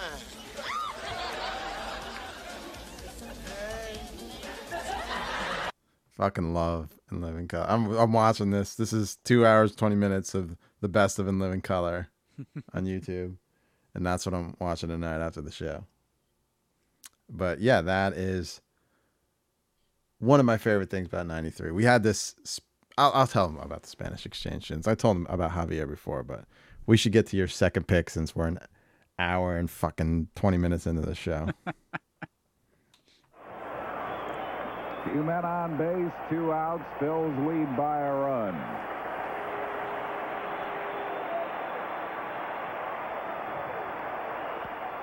Into center field. Dykstra is there. This ball game's over. The Phillies have come back to win it by a score of 5-4 with a 4-run 8th inning. Save number 32 for Mitch Williams. Trucker a 2-run homer to get the Phillies close. Baptiste single wins it. Chamberlain single ties it. A dramatic win here at the vet before 58,000. 5-4 Phillies. Fucking love John Kruk. Love it. 58,000 people. And this was a game in August. But, I mean, that's why this team was fucking loved. And it's gone down in the legend, like, over time. Like, people, it's... God, imagine if this team would have won the goddamn World Series. They should have. They should have. John Kruk at first. Mickey Morandini at second. Dave Hollins at third. Kevin Stockers at shortstop. Kevin told a good story. I mean, he told it the entire weekend, so I can't forget it. So, you know how Harper kept grabbing Nick Castellanos' bat and hitting with it over the weekend? Mm-hmm. So, Kevin kept telling the story about when he came up from the minor leagues, it wasn't like now where you didn't have bats, and he didn't have any bats on him. So he asked Hollins if he could like look at any of his bats because he knew he used the same type of big bat that he did. And he did, and blah, blah, blah. And I used about 2 boxes of his bats. And then I was in Seattle, and Kevin was at the Rays, and I didn't have any bats. Or I'm sorry, Hollins was the Rays, and I didn't have any bats. So Hollins overnighted bats to me. So like Kevin would not shut up about using anyone's bat but his over the weekend. But he's slowly growing on me. Kevin Stalker. I mean, yeah, no LA. He's no LA and he's no John motherfucking Kruk, but Who was also on the team, by the way? who? Larry Anderson? LA, yeah. Barely on the team. Come on. Yeah. He'd pay the fucking coaches to not throw him, make him pitch that night. He was a coach like the next year. Yeah. And yeah, then Mel Thompson and Jim Eisenreich, and of course Lenny Dykstra in center. But fuck, this is like current member of Howard Stern's Whack Pack, Lenny Dykstra. I know. I'm getting blood flow. And not to mention Mitch Williams was Wild thing, baby. Mitch Williams. beast mode. Best Mitch Williams story. We did the All-Star game at Coca-Cola Park, and this fat fucking piece of shit newspaper writer, I'm not gonna say his name, but we know. Really annoying asshole. Had a Toledo Mud Hens cup up there, even though we're the Iron Pigs, and he drank out of this every day, and it was really annoying. And Mitch Williams came up to do the All-Star game for MLB Network, took his cup and fucking spit his tobacco in it the entire night and left it there.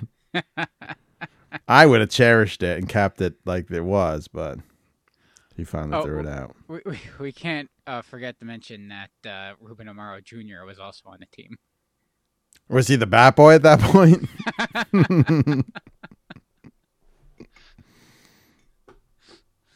Fuck it. Fuck Ruben Amaro Jr. I'm gonna say that right now. Oh yeah, I am not a fan of. I liked his commentary better when he was coaching first for Boston.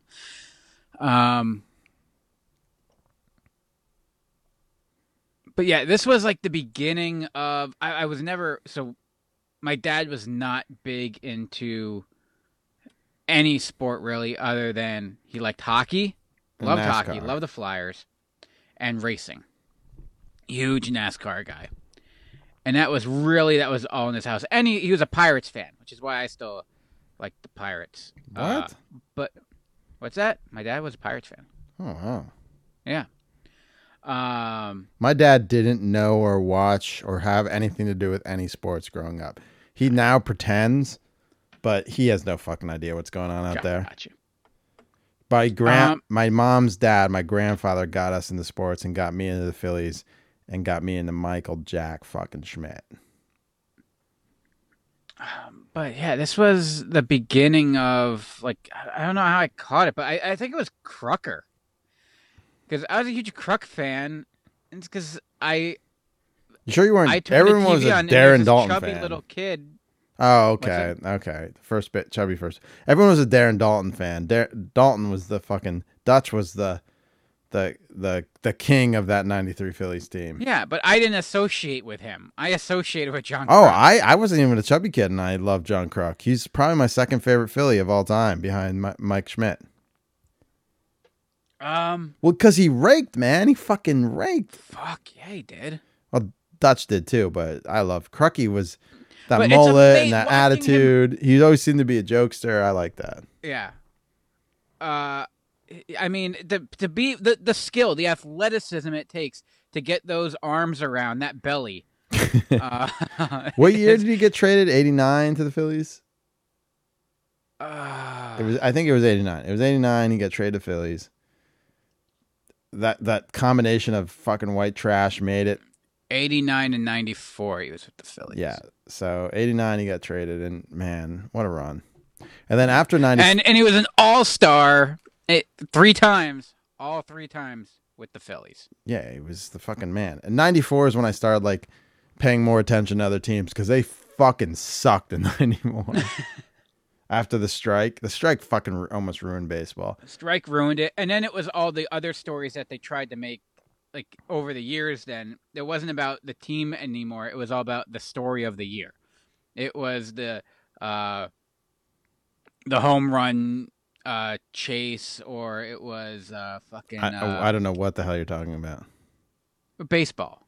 Oh, he used to follow a team, and after the strike, then they were trying to always rebrand, like... It had to be a story that they had to create to get you to watch. It wasn't just for your team anymore. I guess. I don't know. I think I couldn't tell you what it was that changed everything for me. I think I don't know if it was Ken Griffey Jr. After the strike, I don't know. I started liking I'm not trying to turn my back on Phillies fans, but Mike Piazza and the Dodgers, I loved Ken Griffey Jr. There was fucking Bo Jackson, Frank Thomas, the Big Hurt. You loved the personalities. Well, yeah, they were like.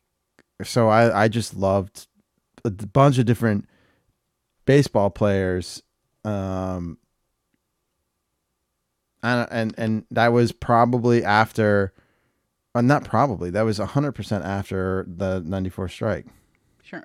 But also think about, now that I thought about this, you love the personalities, but think of it like your favorite Phillies teams, and when they were at their best too, like it was the personalities too. Yeah, it was also they were winning. It was, what's that? It was also they were winning. And they were winning. Yeah. But the personalities, like, it was that 93 team. 08, 09, 10, like those years, those guys, like, and then the current. Listen, batch. I can't speak for, like, I once I got back into like loving the Phillies, and I didn't stop. So like even the shitty team, I watched the Phillies even with Cal Franco being the superstar. I know. So, but I'm talking about the 90s. So. The 93 Phillies happened. They lost to the fucking goddamn Canadians, who are making all this smoke happen. Even though I love you, Canada. Canada. And then the strike happened in 94. And then in March of 94, a little game called Ken Griffey Jr. Baseball came out. And I just started collecting Ken Griffey Jr. cards. I got like the next 2 years, in 95, I got his sneakers. And I remember I got a Dodgers hat from JCPenney's, and I got a Mike Piazza Dodgers jersey, and I got a Frank Thomas like pennant in my room, and I had I had like I showed you that picture. I had sports. I was just obsessed. And then we talked last week about my basketball jersey. I was obsessed with players, and it wasn't just me. It was like a lot of people. Like I was just into like I watched anybody playing the Braves pretty much on TBS. Well, yeah. and it fucking sucked because like there wasn't many interleague games, so like it was hard to see Ken Griffey play. You'd have to just watch ESPN. So that was back when people watched ESPN. I watched Sunday Night Baseball just to see what Ken Griffey Jr. did because he was in the AL, and so was fucking Frank Thomas. You know, but I got to see Mike Piazza. Anytime the Dodgers played anybody.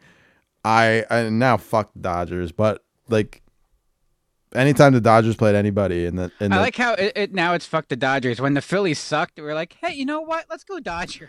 No, when the Phillies sucked and Chase Utley. And Utley was there. Yeah. No, not just Chase Utley. Jimmy Rollins, Chase Utley, and Carlos Ruiz were on the fucking what's his fat ass name? The pitcher. Or like 5 pitcher from that year. I don't remember. They were all on the Dodgers at the same time. It was the Phillies West. It wasn't just Chase Utley squeezer. No, I know, but it was the Phillies West. Well, it was the same thing with hockey. Yeah, with LA was the Flyers Kings. West. Yeah, I have no idea who the players were because I don't fucking give a shit about hockey. But yeah, I remember hearing that Flyers West. But yeah, I was from like 94 to 2000. 2000. I think I went to the second game at Citizens Bank Park in 2004. The first game was sold out. Second game, it was me and like 10 other people. Wow. Yeah. I'm not joking. It was like empty. It felt empty. It might not have been. But yeah, I went to the second game at Citizens Bank Park. Nice. Jimmy Rollins was the only player you would have recognized there. When was that? 04. 4? Yep. When did the vet come down? 3? 02 or 3? No. 5. Did it? Oh, did it wait to come down? I thought it was. There was a little bit of overlap there. Wait, hang on. I'll tell you. No, they took it down beforehand. Wait, class of 02. So April 3rd, 2004. 04. Veterans Stadium came down in 2003. It was 3. All right, I was trying. I mean, I remember waking up early to watch it. Because I'm trying to remember the dorm we were in because we were in there for 2 years. My dad and I were going to drive down. I remember we got up at like oh no, it was March 2004. So it was right before. It was the month before Citizens Bank Park opened. They demolished it. Okay, I remember because we got up early and started pre-gaming before to watch on TV. Yeah. We were in one of like the quads, and one of our roommates. Do you know Buck? Worked over at Clark. Production guy. Don't remember. He would just go doot. Yeah, he was from Collegeville, so he was. He was big They're the kind of people that say, "Oh yeah, I'm from Philly." Like, no, you're from Collegeville, dude. Right. No, I remember. But I love Buck. Did we even talk about your pick? No, well, we're talking about. Oh, okay. But yeah, it was like 93 is where it kind of I want to say my aunt and uncle took us to a game. I want to say it was probably 93. They took me and my sister, and I remember sitting out just off to right field at the vet, and just see the green carpet with us, the big brown patch of just dip juice soaked into it. It was so gross. But yeah, that's when, and I didn't know what I was watching, and I'm not going to say, oh, I was a fan, but I tuned in just because, I mean, it was cool to watch. It was... We had Prism. It was probably just so PHL 17. Yeah, I believe they're on PHL 17 on national games, but the rest of the games were on Prism, and we had that. And then the pre-games were on the sports channel, I always remember. Did we carry Prism as a standard, or was that like an add-on? It was a pay channel, yeah. Oh yeah. Well, let me think. So it was like a movie channel when they weren't playing sports, but so they played movies too. It was like an HBO that played Philly sports.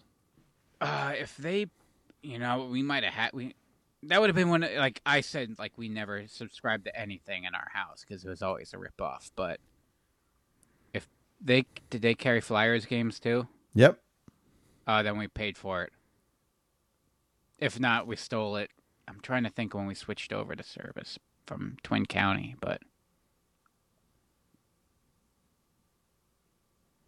yeah, my dad. That was one of those things. He would have paid for it to watch Flyers. Philadelphia Regional In-Home Sports and Movies, Prism. Wow, it's an anagram. Mm-hmm. I just thought they thought it sounded nice and they liked rainbows. Philadelphia Regional In-Home Sports and Movies. That is fucking... I learned something today, folks. Yeah. We, yes, they had the Phillies, the Sixers, the Flyers. And it was replaced in 1997 by Comcast Sports Philly, which was replaced by NBC Sports Philly when Comcast bought NBC Sports. Comcast, NBC, and Universal, and all that shit you love. You might be out in LA, but it's all owned in Philadelphia. Prism was owned by Spectacor Squeezer, which was Comcast. Yes. And Comcast bought Spectacor, obviously, from Comcast Spectacor. Then they bought... Then Universal bought NBC. Mm-hmm. And then Comcast Spectacor bought Universal and NBC. And then Scheinhart Wig Company. Scheinhart Wig. Yeah, right. Scheinhart. Or Cabletown. They're a subsidiary Scheinhart Wig Company of Cabletown. Yes. It might be the most accurate depiction of the cannibalism of... There was you New Englanders, there was which made no sense, a Prism, they launched in 1981, a Prism New England. Yep. So a Philadelphia Regional In-Home Sports and Movies New England.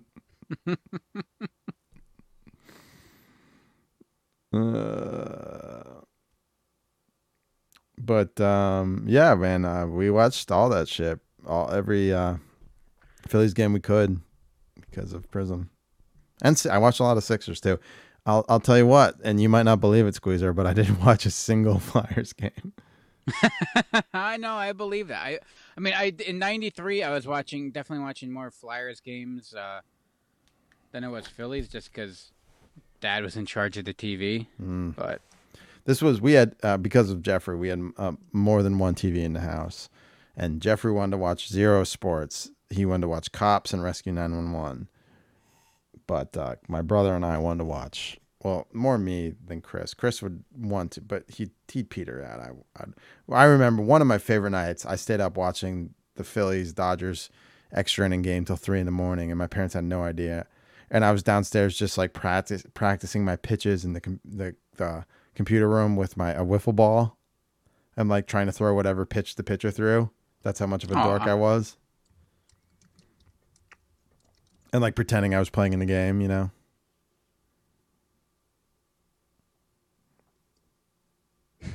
I wonder. I wrestled with a body pillow. Well, we're not talking about last week's Squeezer. We're talking about 1993. All right, we should move on. I mean, but still, I'm even looking too. Like it was a fun time in Philly for sports, though. Because even that look, I know you're not a Flyers fan, but that Flyers team you had, like that was Recchi in his first run there. Oh yeah, Recchi. Rod Brindamar was there. Renberg too, my favorite. Yeah, and it was like the beginnings of like the Legion of Doom. Like I don't think they coined it yet. That was a little later, but well, I would hope not, sir. Yeah, I have no idea what you're talking about. Here is my next pick. Jaws 3, starring Dennis Quaid and Bess Armstrong, will return in a moment.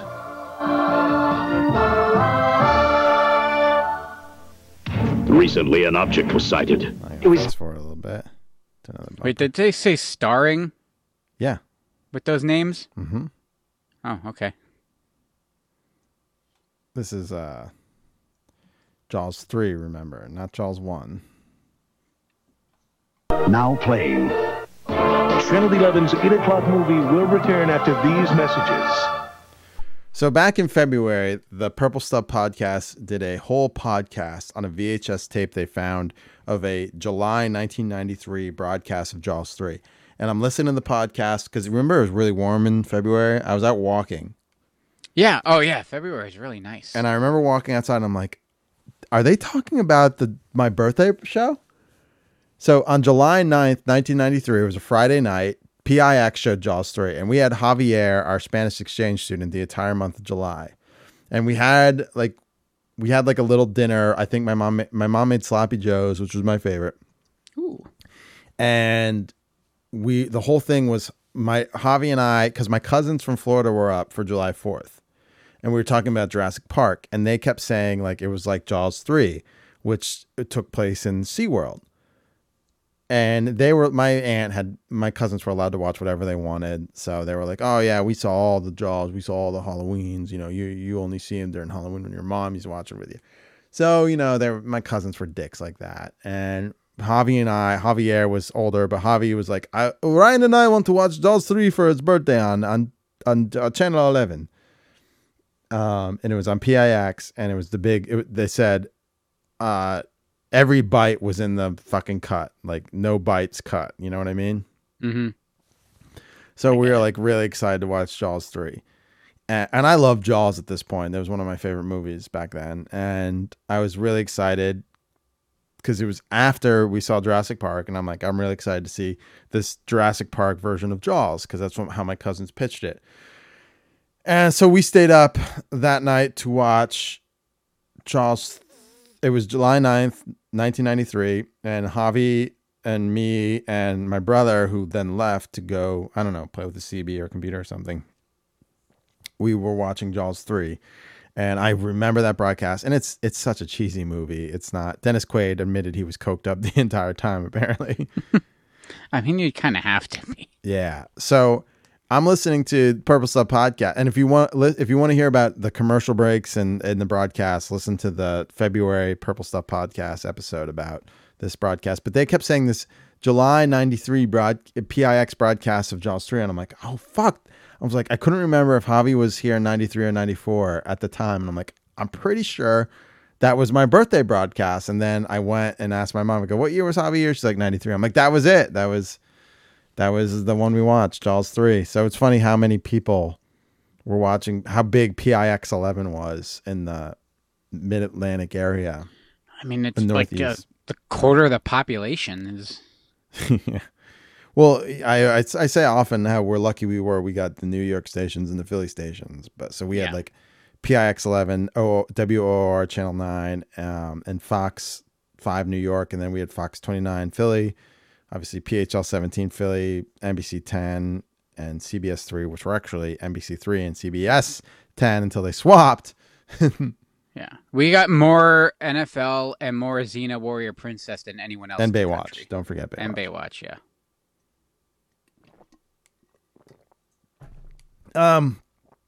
But yeah, that Jaws 3 broadcast was fucking awesome. And there was like some good commercials in here. I'll play some from Dino Drac uploaded them. Like, this commercial. A lot of Cats commercials too. The Winter Garden Theater. Done it! Now what? I've invented a rippled flake. Ripples. Isn't that nice? I'm going to call it Ripple Crisp Cereal. I think the world has enough flakes, Dad. But these are the only ones with ripples. Ripples. That's how I pack in a delicious corn crunch. Try it. It's really good. New Ripple Crisp cereal, delicious golden corn and honey bran. You actually come up with something this time. It was like a parody of Honey, I Shrunk the Kids, kind of. A grapefruit drink that's actually sweet? Yep. Ocean Spray Ruby Red grapefruit juice drink. It's got a sweet taste that's really different. Say this is grapefruit juice. This is Ruby Red. Grapefruit juice? Ruby Red. Rollerblades. Yeah, it's got a surprisingly sweet taste your whole family will love. It's sweet. Ocean Spray Ruby Red grapefruit juice drink. The surprisingly sweet taste of Ruby Red. Now in 64-ounce family size. One brave warrior must fight the ultimate evil. Tom Cruise, Tim Curry, Legend. Sunday at 8 on Channel 11. It's about growing up. So, yeah, PIX, New York's movie station.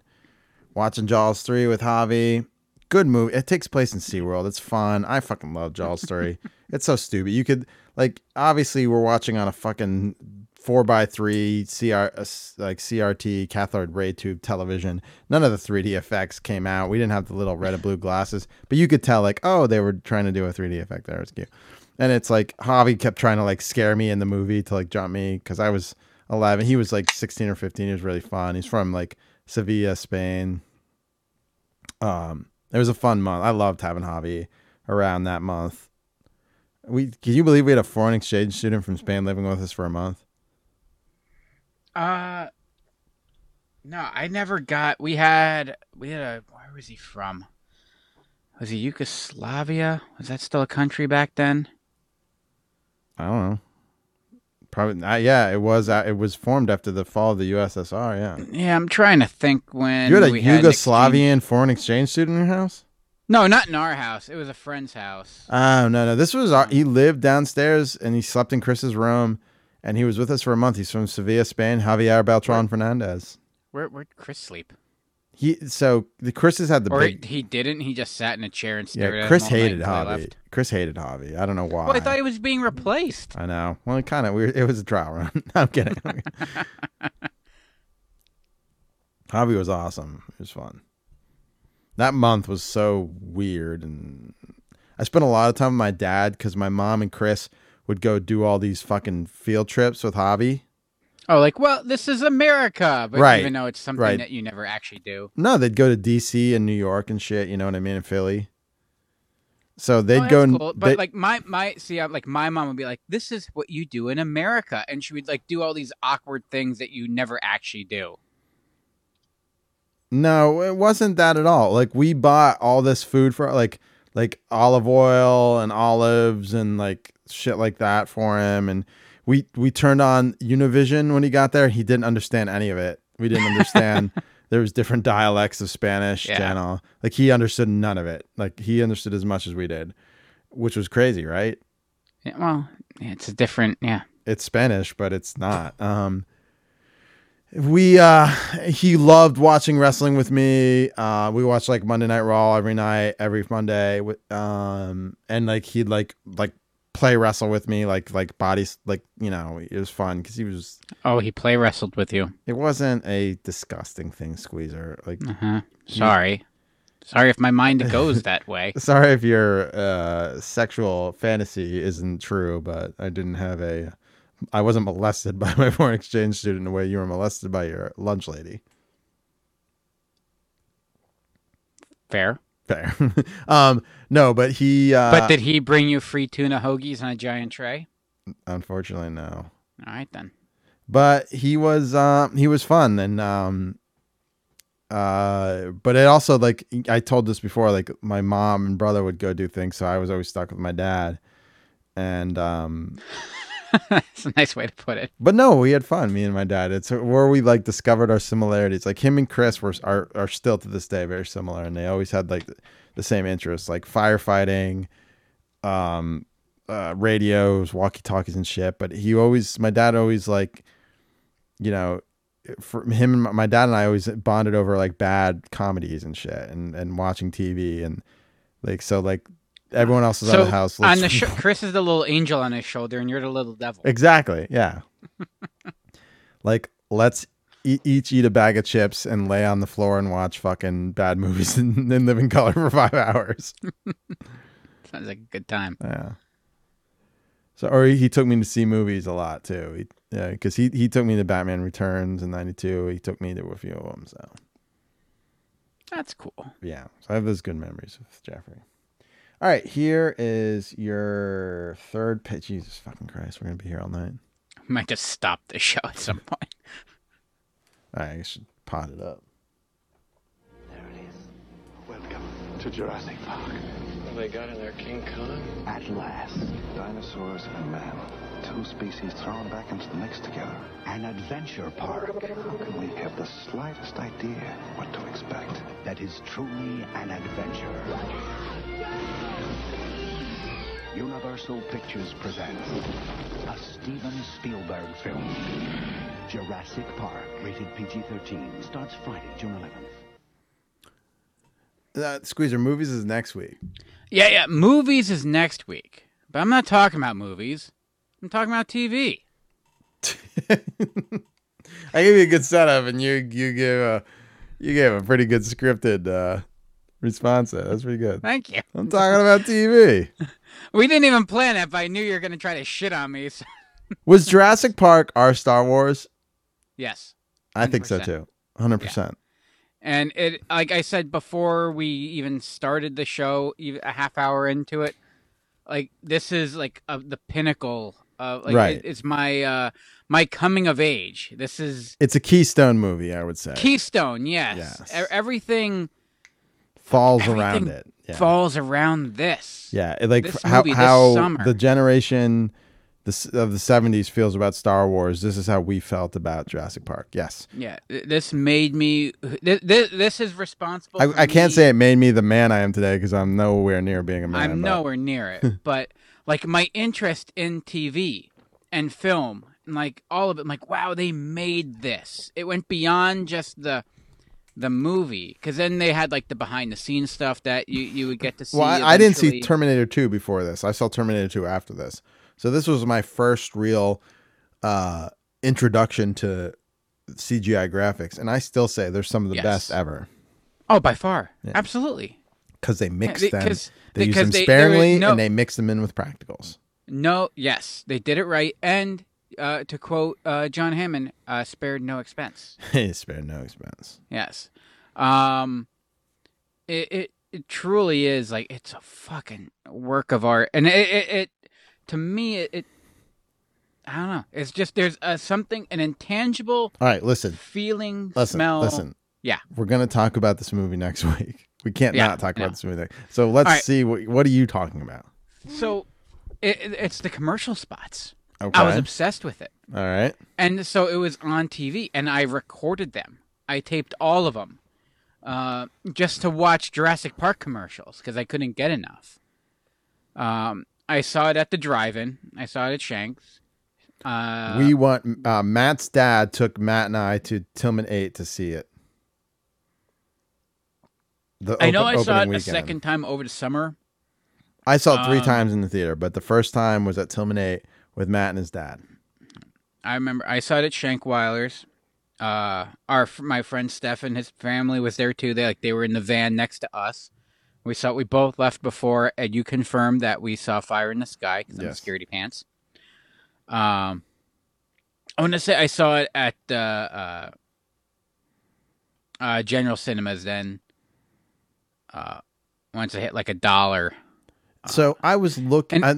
You're ruining stuff from next week, so I won't go into schedule. That's what I do. I ruin things. I asked my mom about Javier again, and we were talking about, I was like, oh no, we saw Jurassic Park at the Plaza. And she's like, I don't think so. And then I looked it up and I'm like, oh shit, we didn't.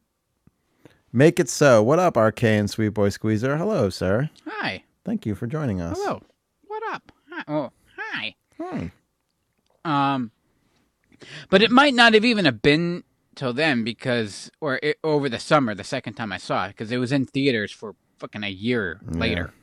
I still, I don't remember now, but yeah, I was obsessed with it, and wherever I could get some Jurassic Park, I got it, and that means that's why I went back to book some more about the book.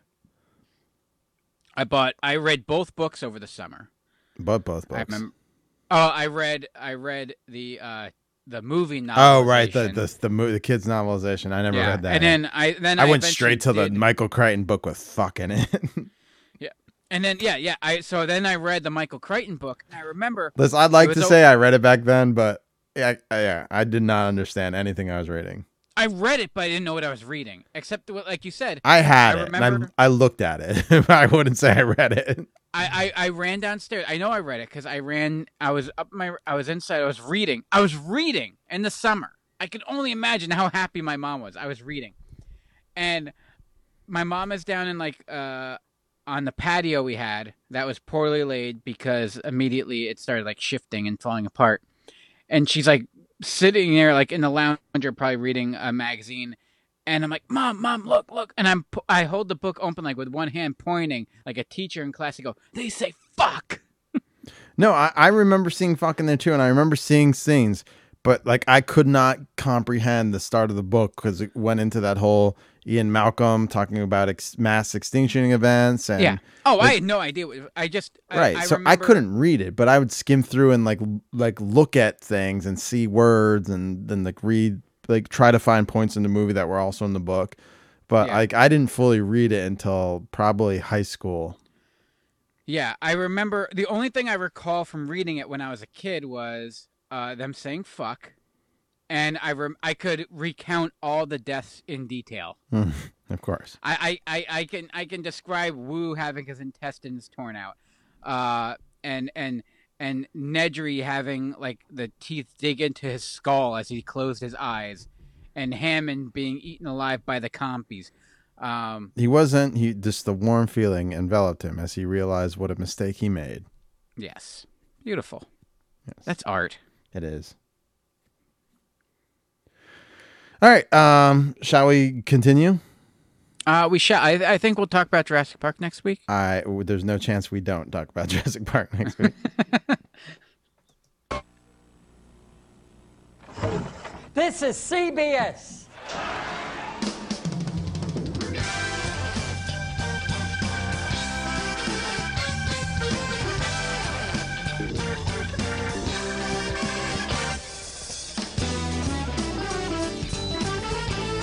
Sullivan Theater in New York City, it's The Late Show with David Letterman.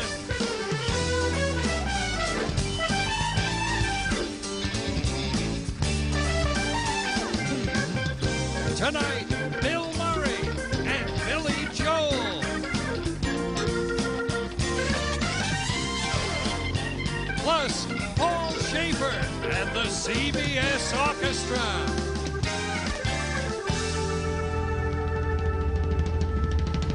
Ladies and gentlemen. So, in June 25th, 1993, Dave Letterman, and I was going to go with this one, but I'm like, I didn't watch that right away. I missed it. And I remember specifically my dad and I watching this one. August 30th, June 25th was his last show as late night with Dave Letterman on NBC. And he got completely fucked out of the Tonight Show by Jay Leno and Brandon Tartikoff. So he went to CBS, and CBS made a huge deal that they got Dave Letterman. And he jokes about it throughout the show with the promos. I rewatched it last night. So I remember my dad, another saying like, so this was our last week before school started. This was Monday, and then we started school after the following Tuesday after Labor Day. And my dad was like, "Oh, Ryan, do you want to go watch Dave Letterman tonight?" My mom's like, "He's not staying up. He's got school next week." And we were like, "Please, Mom, please." Oh, the whole you got to get ready for school by starting to go to bed early now. Right. Yeah, I try that bullshit. And my mom was like, or my mom was like, "No." My dad's like, "Well, he's not on at 12:30 anymore. He's on an hour earlier because he went to the 11:30 spot." And Mom's like, "All right, but he can only watch the beginning and then he's going to bed." We watched the whole thing. And I remember being so excited because Bill Murray was on in fucking Ghostbuster. And Billy Joel, and I had the tape of that album, River of Dreams. But they made a big deal about it being in the Ed Sullivan Theater. They played that. And then he comes out and he jokes about like CBS, like didn't do enough promos because they did like so many fucking promos. Like he had no idea it was on it. And then he introduced this one. This is a little piece of it. I think I must have gone 2 months without saying Buttafuoco. So I'm rested, ready to go. Joey Buttafuoco. That was a big one. He's always so weird. That's what endeared himself to me.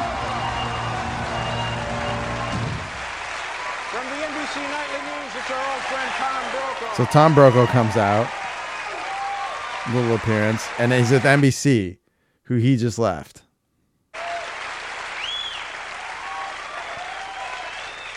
Dave, big night for you. I wanted to come across the street and say hello and, wish you well, wish you reasonably well. But I'm a little shocked, frankly. Dave, I'm kind of disappointed. The fact is... He starts taking cue cards. These last two jokes are the intellectual property of NBC. And then he walks off with the cue cards. Just a quick on and off thing. And then he has Paul Newman do a quick on and off thing. But before that, he shows the construction of the Ed Sullivan Theater from what it was to his theater. And then he brings out all the construction workers onto stage with him because he's Dave Letterman and he's fucking awesome. Mm-hmm. And then he does the Paul Newman skit with, because Paul Newman was on the original Ed Sullivan show. Opening, as you know, for the United States Now. They were supposed to be on our show tonight. Joanne's got a very bad cold. They're coming on some other time, but I want you to meet Paul Newman. Stand up there and take a bow, won't you, please? And then they cut to Paul Newman in the audience. And he looks fucking fantastic. And his line is, for anyone who grew up in the Northeast, is going to appreciate this line.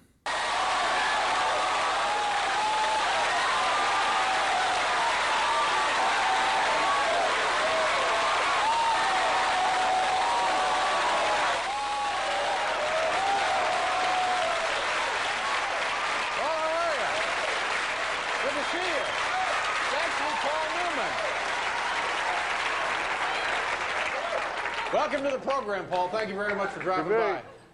Where the hell are the singing cats? No. This is not Cats. This is my TV show. He pulls a ticket out of his pocket. I'm in the wrong theater. And throughout the night, Dave just keeps repeating with Paul Schaefer, "Where the hell are the singing cats?" Because Cats, the commercial would run 24/7 at the Winter Garden Theater. So then Bill Murray comes out and so they do the top 10, and it was the top 10 reasons the show's going to be better. This is great. And like the whole animation happens. He goes, "That's $1 million right there." That's about $1 million right there.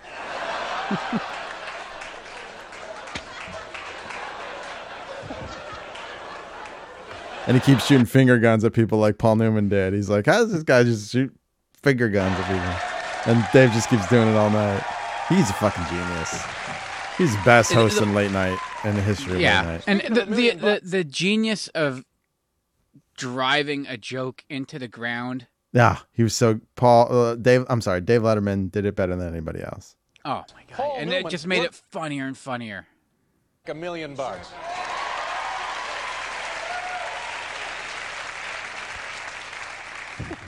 Where the hell are the singing cats?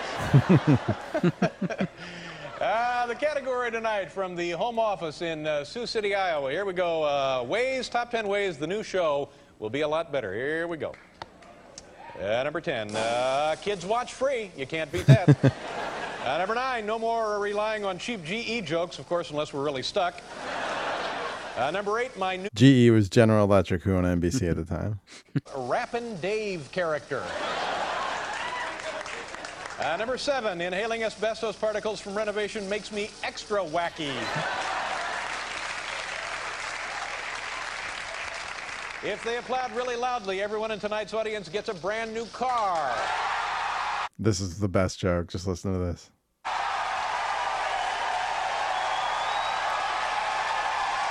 Starts doing finger guns.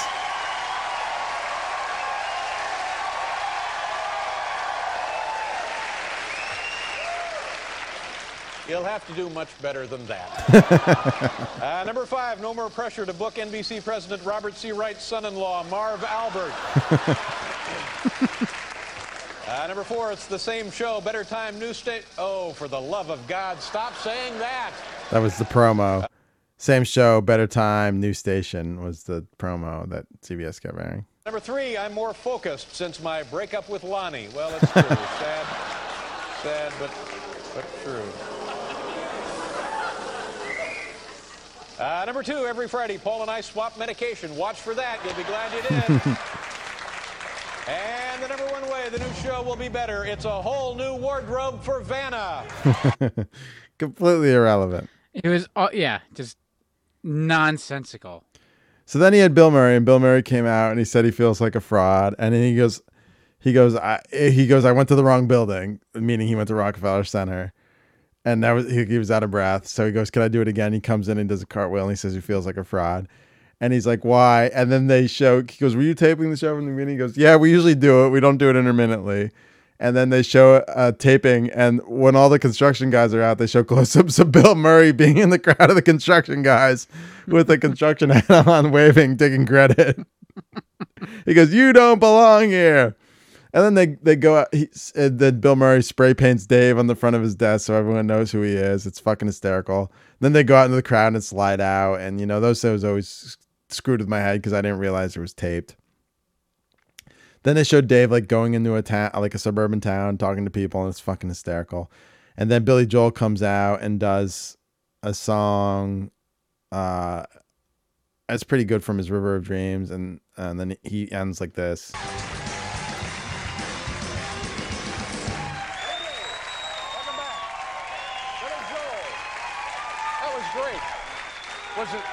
Was it fun working here in this theater? It was amazing working here because this is where I saw the Beatles for the first time. Were you actually in the audience when they were No, here? I was at my friend's house. I didn't have a TV. I had this friend. He wasn't really my friend. He had a TV. He looks like Sal the Stockbroker on the side. That's what I'm going to do. Yeah. And that's the reason I'm here now.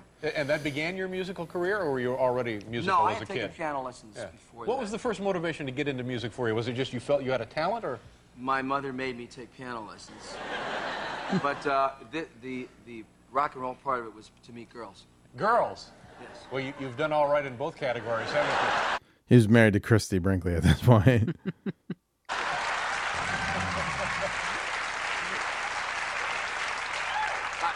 I happen to think anybody who says, some other reason for going into music is lying. They're lying.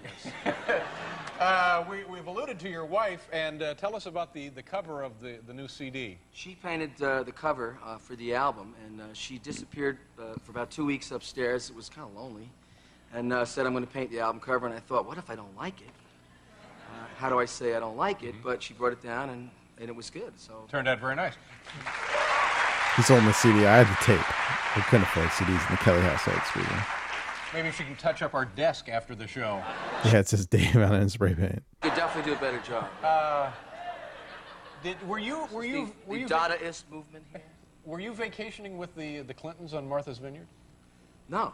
Are you sure? No, I'm positive. I got a call from a guy I knew who was going to be there. Said, you want to come and jam on Martha's Vineyard with Bill Clinton? I said, no.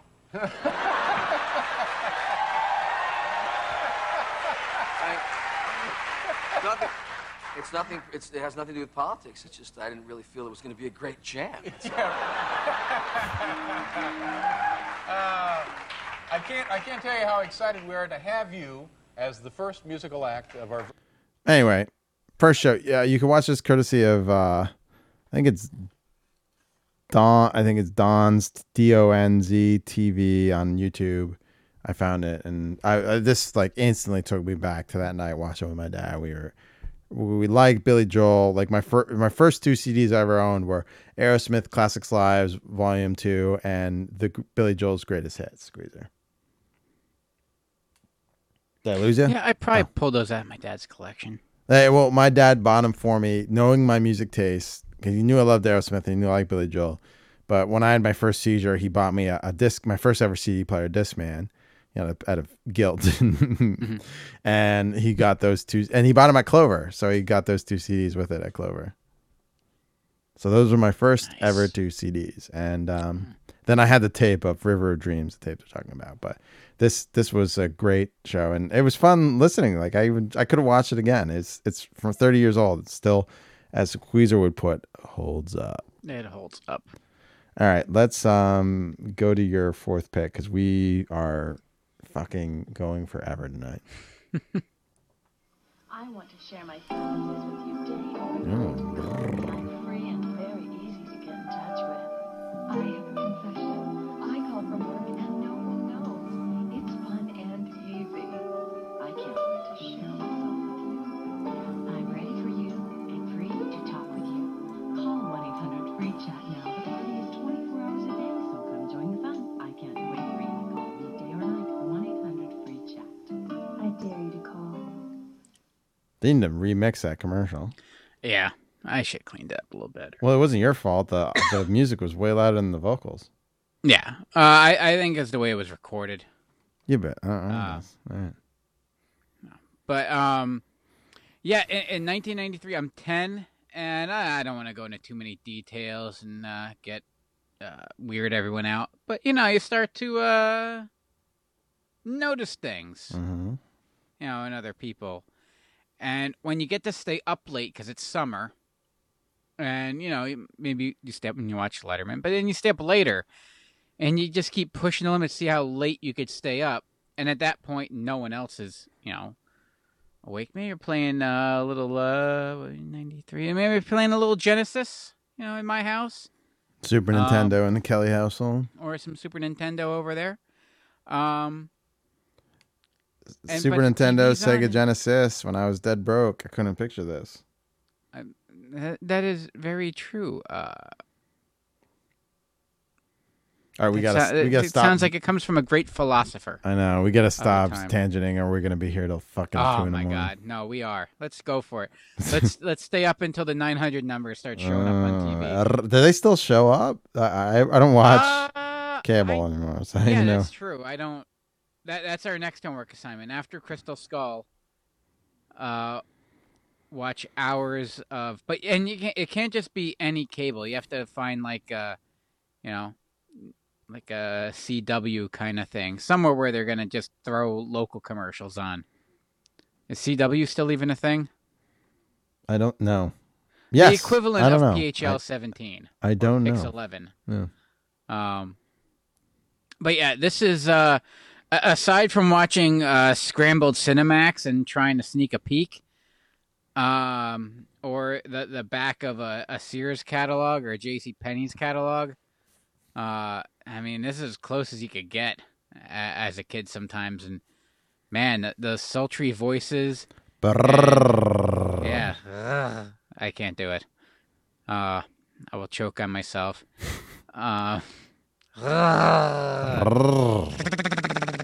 There you go. Yeah, that's just me, just real heavy on the tongue. Like whenever I say oh, we're gonna go see a show at the Santander Center. You gotta trill your R's. Santander. That's how you say it. Razor. Santander. Now coming to the ring, Razor Ramon. Can't do it. And I had 4 years of Spanish 1, and I can't do it. If the school system failed you in Whitehall. Yes, it did. Horrifically. But yeah, this was I never actually I never had the gall, I'll say. I don't want to be crass to call them. But yeah, I mean I found them dare I say titillating, if you will. But yeah, as a 10-year-old kid, and you're staying up late and watching, you see these 900 numbers come on. That was better. That's all you needed. You were done. You only needed a 30-second commercial. You didn't have to call. Mm-hmm. Am I a master control operator? Call me today. Call me today. Oh, but that was an 800 number too. That wasn't even one of the dirty ones.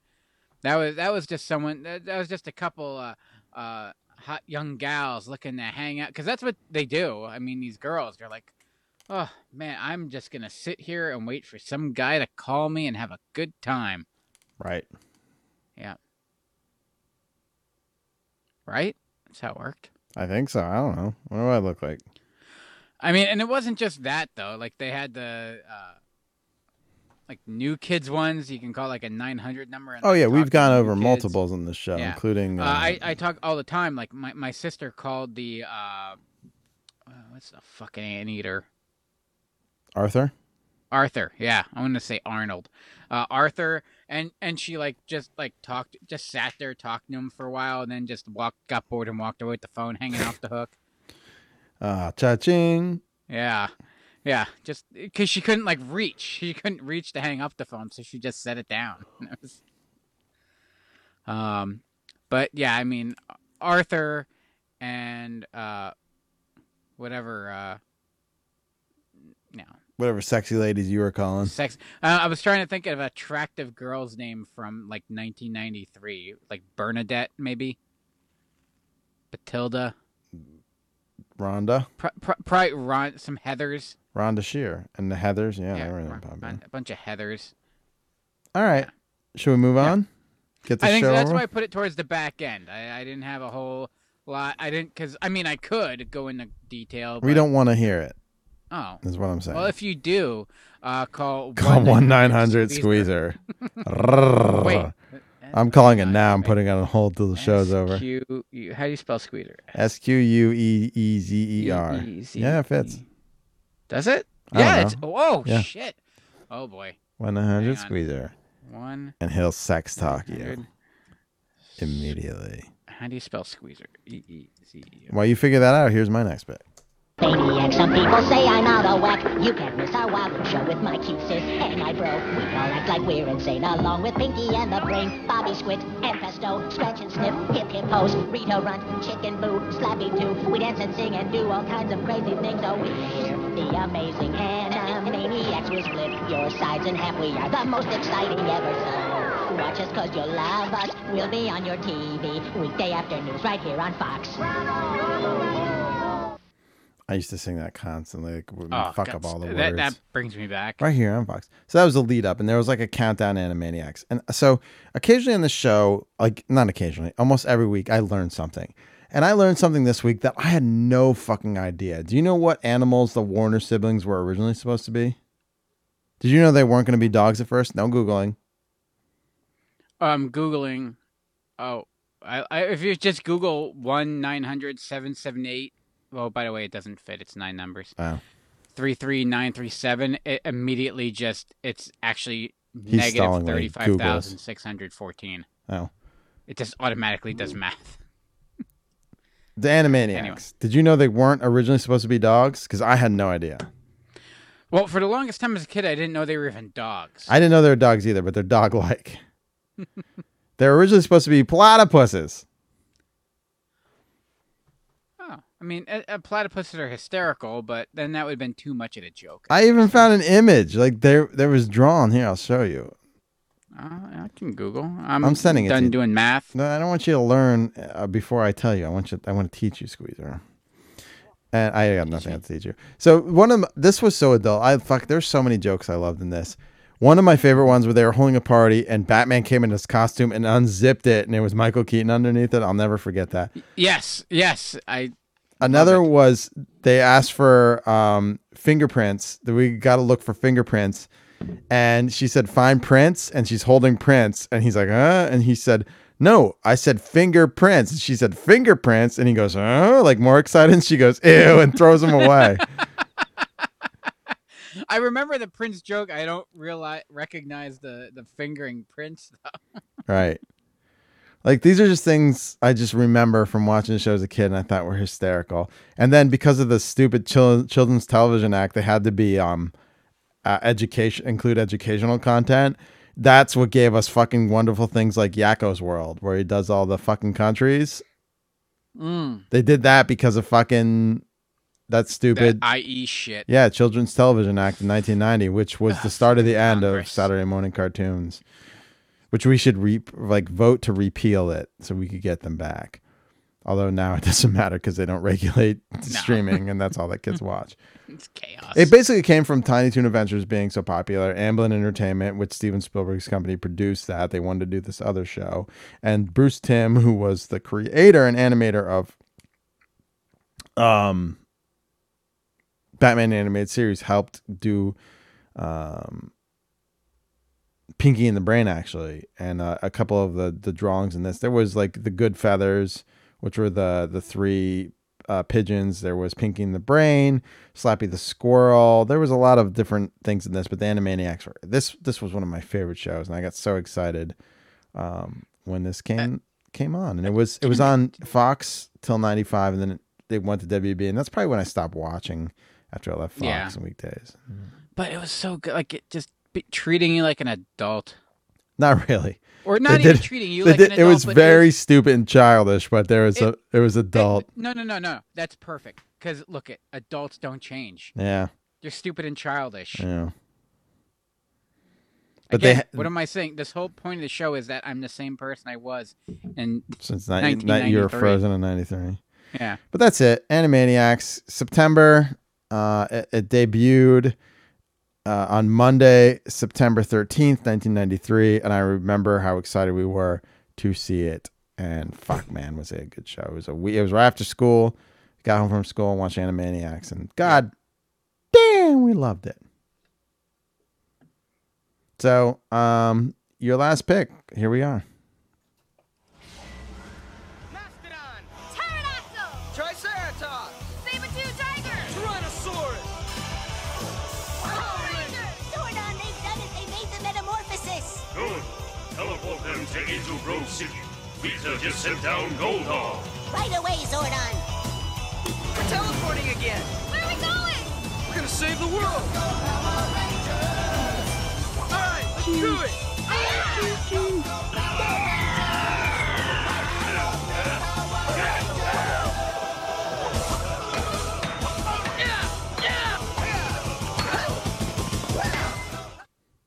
Oh, you don't have to keep listening to it over and over again.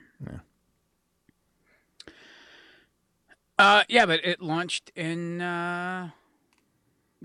Well, it was the end of the summer, but August. Well, so is Animaniacs. Summer ends September 21st. So yeah. Well, summer ends on Labor Day.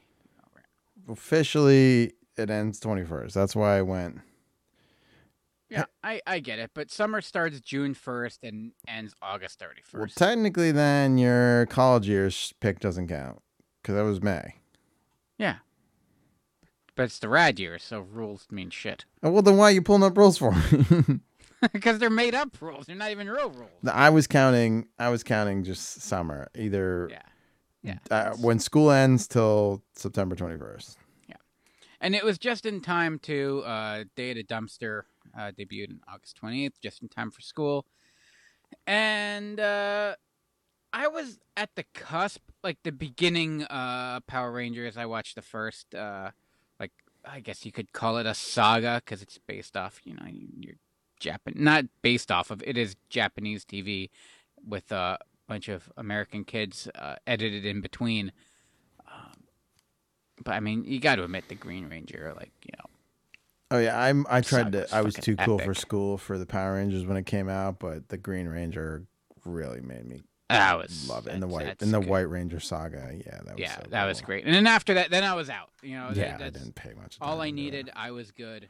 That Halloween, my parents had to travel to a Kitty City in King of Prussia to get my sister a pink Power Ranger costume. Mm-hmm. Because she was so into it. Yeah, my sister was probably into it more than I was. Oh, I wasn't into it at all, but I pretended not to be. But you pretend not to the Green Ranger thing culminated around Halloween. I talked about that in the show before, and oh god, it was so cool. The Halloween was cool. Yeah. And then I wasn't like I was into it, but I wasn't. But like it's like I wasn't into it with my friends, but I was into it at home. Well, and yeah. So like my secretly. grandparents, all I picked secretly up on it. hoarded McDonald's Power Ranger Pogs and Slammers. Oh yeah. Oh, the Pogs were awesome because they were like the belt buckles. Well, the Slammers were, yeah. Yeah, Slammers were. But then my grandparents picked up on it. Like so for Christmas that year, like I got a ton of like Power Ranger shit. I never got, which is actually hard to get. I never had a single toy because that's how I had fucking Megazord. I had Dragonzord. That's how cool for school I was. I didn't have any of the toys. Oh, I had it. I didn't want it though. Like I was almost embarrassed to get it. And then I had it, and I'm like, I'll tell you what. Fuck, these are some badass robot toys. These are awesome. They were awesome. They were amazing toys. And I played the shit out of them when no one was looking. Yeah. The figures were a little weird because they were like the 8-incher plus. Yeah. So it was kind of like playing with a doll. You know, it's funny. Like if you're playing with a little man that's 9 inches tall with a gun and going pew pew pew and like kicking, it's lame. But if he's 5.5 inches tall and you're doing that, it's perfectly okay. Perfect. Aw, sleepy boy. Oh man, I'm big yawn. All right, I'll let you go. We talked Power Rangers enough on this show. We talked everything enough on this show. show. Very instrumental to the still it paled in comparison to fucking Jurassic Park, but that's the sort of Damocles that hangs over anything in '93. It just slayed all the beasts. That was a good reference. There was a lot of good stuff. 93 was a good year, and movies are going to be a good year too. I already have my picks ready, and then general, it was going to be fun. I got a lot of Javier stories to tell that are foreign exchange students. So that is 1993. We're gonna put a nice little bow and wrap it up. Next week, obviously, we're doing movies. And then the following week, we're doing generally everything from summer of 93. And then we're moving on from this 30-year trek into 1993. And I would think the TV show was the hardest, and we went 2.5 hours. So just buckle in. Well, it's because we just... Wow, talk about... We took, like, every off-ramp and just on, like, the Cloverleaf and just looped around the I don't even think. I think we stayed on topic for a lot of the stuff. It's just... There's so much to talk about. Maybe. It was just, there's just a lot. You know, it's TV. It can go anywhere. Yeah. But we'll be back next week. Until then, I'm RK. And I'm Squeezer. See you, everybody.